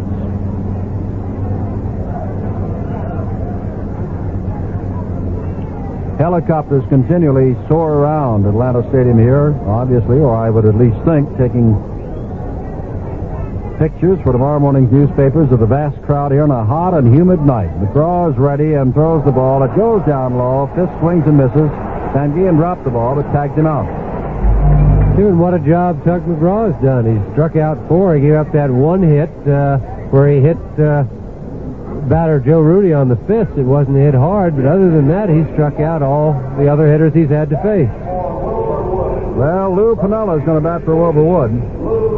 Piniella from Kansas City almost gave up baseball not too many years ago, and then in his late 20s came on to be Rookie of the Year, and this year's hitting .317, 9 home runs, 46 RBIs. As his 9 home runs demonstrate, he can hit the long ball, but he's a line drive hitter and hits to all fields.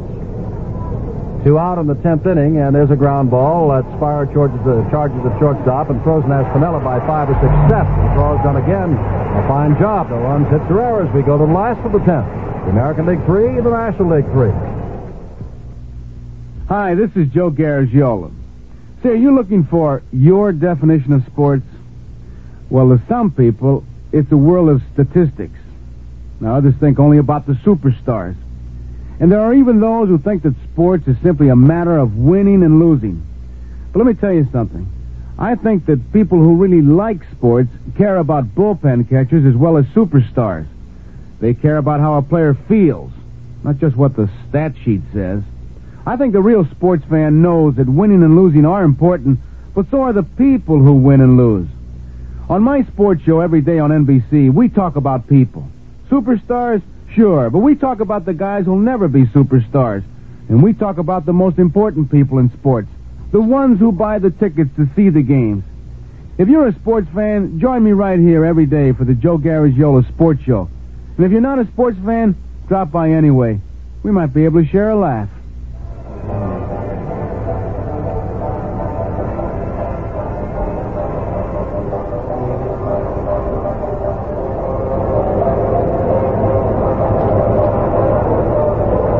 Dave McNally, the new pitcher, as he warms up. We pause 30 seconds for station identification.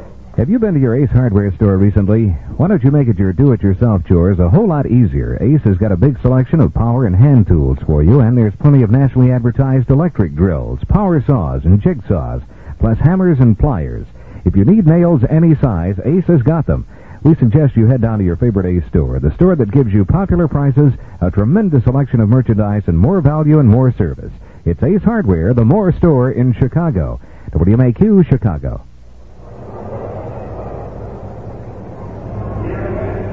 Jim Simpson with Sandy Koufax. Well, Sandy, this is the 7th extra inning All-Star game in history, and if history repeats, the National League has won all 6 others. Nate Colbert of San Diego will lead it off in the 10th inning for the National League, hitting at .232, but 22 home runs and 64 RBIs. A long ball man against Dave McNally, who's won 10 and lost 7 with a 2.46 earned run average, a left-hander from the Baltimore staff, perennial 20-game winner. 3-3 to score, and the pitch from McNally's a fastball outside, ball 1 to the right-handed swinging Nate Colbert. Big, tall man dressed in a gold of the San Diego Padres with brown trimmings. Spire is on deck, and there's a swing and a miss by Colbert. 1 ball, 1 strike.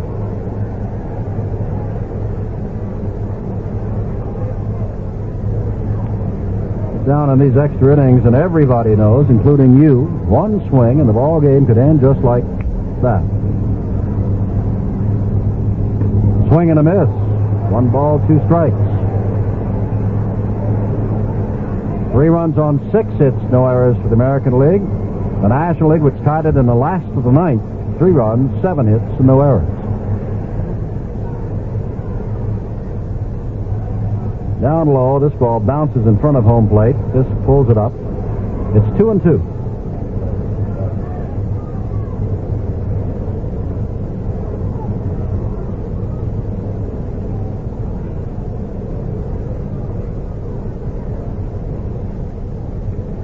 Now they're ready again. This ball is fouled back over our heads behind home plate. Still 2 balls, 2 strikes.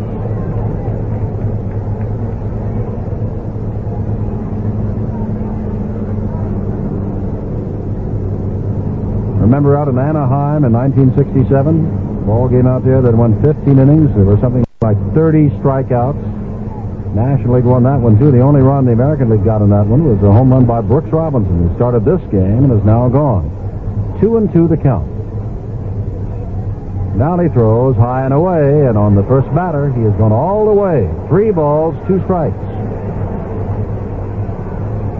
And if he should walk Colbert here, there's another very offensive weapon in the National League dugout. You've got a fellow like Lou Brock in there. You put him on to run, you've got a pretty potent asset. He has put him on. Ball 4, high and away.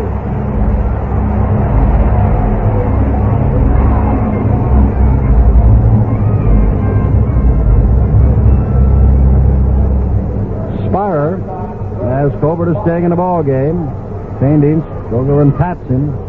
Spire steps in. Chris is lined to right and grounded to shortstop. It's 78 degrees. Does that mean what it is at 11 o'clock at night, our time? I think they said at game time that if that was what it was, the humidity Spire is up there to bunt. A little bit higher. McNally picks it up, must go to first, and the winning run is down at second base with 1 out.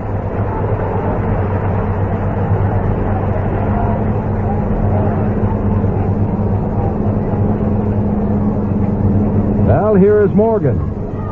Joe has played all the way. Hit 1 ball hard in the first inning. Line to center field, fly to left, grounded to second base, and then walked and stole a base in the 8th inning.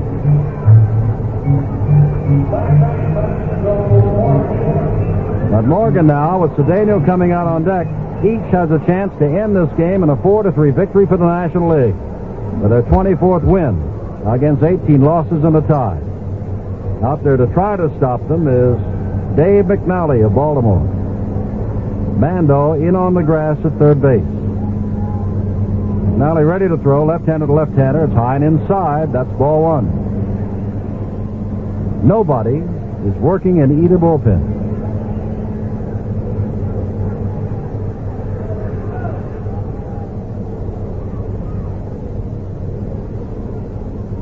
Dave McNally is kidded by his teammates as being very, very lucky at all times.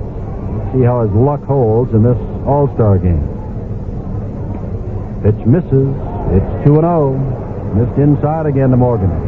So they call him McLucky, but you don't win as many ball games as he has the last 3 or 4 years just being lucky. He's also a very good pitcher.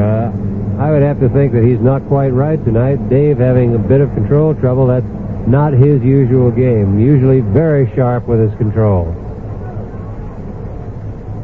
2-0 pitch. Swing. Fouled off. 2 balls, 1 strike.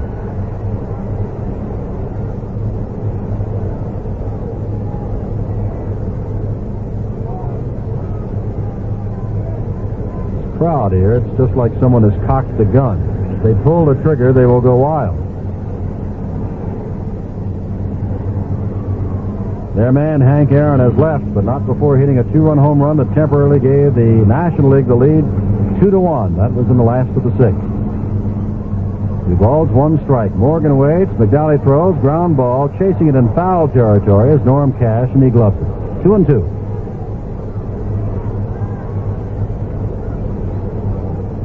Nate Colbert trots back to second base. Last extra inning game was what, Sandy? 2 years ago down in Cincinnati when Pete Rose barreled into Fosse in the 12th inning. National League won that extra inning game. As we said, they have won all 6 previous extra inning games in All-Star play. 2-2, McNally's ready. Throws, drive into right field. Bounces between Scheinblum. Here comes Colbert. The ball game is over. National League wins 4-3.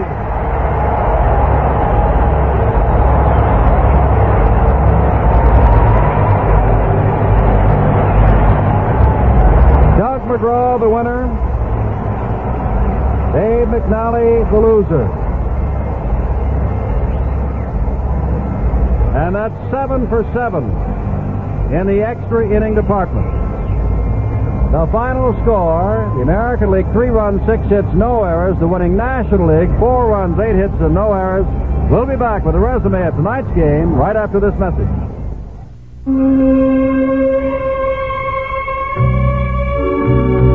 This weekend, sit back, relax, enjoy your leisure. You spent all week on a job. You've been pleasant, cooperative, industrious, inventive, clever, and occasionally brilliant. Or you spent this week coping with 3 kids who have chicken pox, planning 15 appetizing, vitamin-rich meals, washing 346 separate dishes, 27 pots and pans, settling 14 arguments, and still managing to look gorgeous when he comes home? Congratulations. But this weekend with no 9-to-5 deadlines, no school, no committee meetings, unlax a little. Let someone else cater to you, like, for instance, Dean Martin, Sammy Davis, Tom Jones, Barbara Streisand, Gene Shalit, Cindy Adams, Ed McMahon, Joe Garagiola, Kurt Gowdy, Ted Brown, Jim Lowe, Bob Considine, Dr. Joyce Brothers, and even me, Gene Rayburn. We're all yours at the flick of a dial every weekend on Monitor and NBC Radio. Well, Sandy, the statistics will show that the National League has won its 7th consecutive extra inning game. They have now won 24, lost 18, tied 1, and as most of these games have been in recent years, it is another one-run ball game. Now, 6 of these last 8 ball games in the All-Star play have been won by a single run. The short score, 4 runs, 8 hits, no errors for the National League. The winning hit, a single by Joe Morgan, scoring Covert, who had walked from second base. The American League, 3 runs, 6 hits, and no errors, and the losing pitcher was Dave McNally, who worked only the 10th inning. Home runs, Rojas with 2 on to give the American League the lead in the 8th inning. Aaron, who had a 2-run home run in the 6th to give the National League a temporary lead. 4-3, Sandy, and what else is there to say? Not much, Jim. I think it was a well-played ball game. A little different than you would during the regular season. Maybe a few places where you would have butted it normally during the season where you didn't tonight, but you've got this kind of player going for you. You let them do whatever they can, let them play the game, and that's what Danny Murtaugh did, and Danny's always done that in the All-Star game, and that's what makes it so much fun to watch. All right, Sandy Koufax, our thanks to you, and we look forward to your induction into the Hall of Fame next month. Our producer tonight, Len Dillon of NBC New York. Our engineer, Julian Clark of radio station WSB here in Atlanta, Georgia. And this broadcast has been authorized under broadcast rights granted by the Commissioner of Baseball, solely for the entertainment of our listening audience. Any publication, rebroadcast, or other use of the descriptions and accounts of the game without the express consent of the Commissioner of Baseball is prohibited. Now, this is Jim Simpson, along with Sandy Koufax in Atlanta, Georgia. Tonight's 43rd Annual All-Star Game has been brought to you by Chrysler Corporation, Extra Care and Engineering.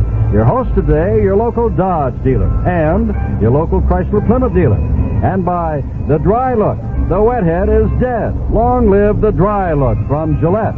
The final score, once again, the National League 4, the American League 3 in 10 innings. This has been an NBC Radio Network production.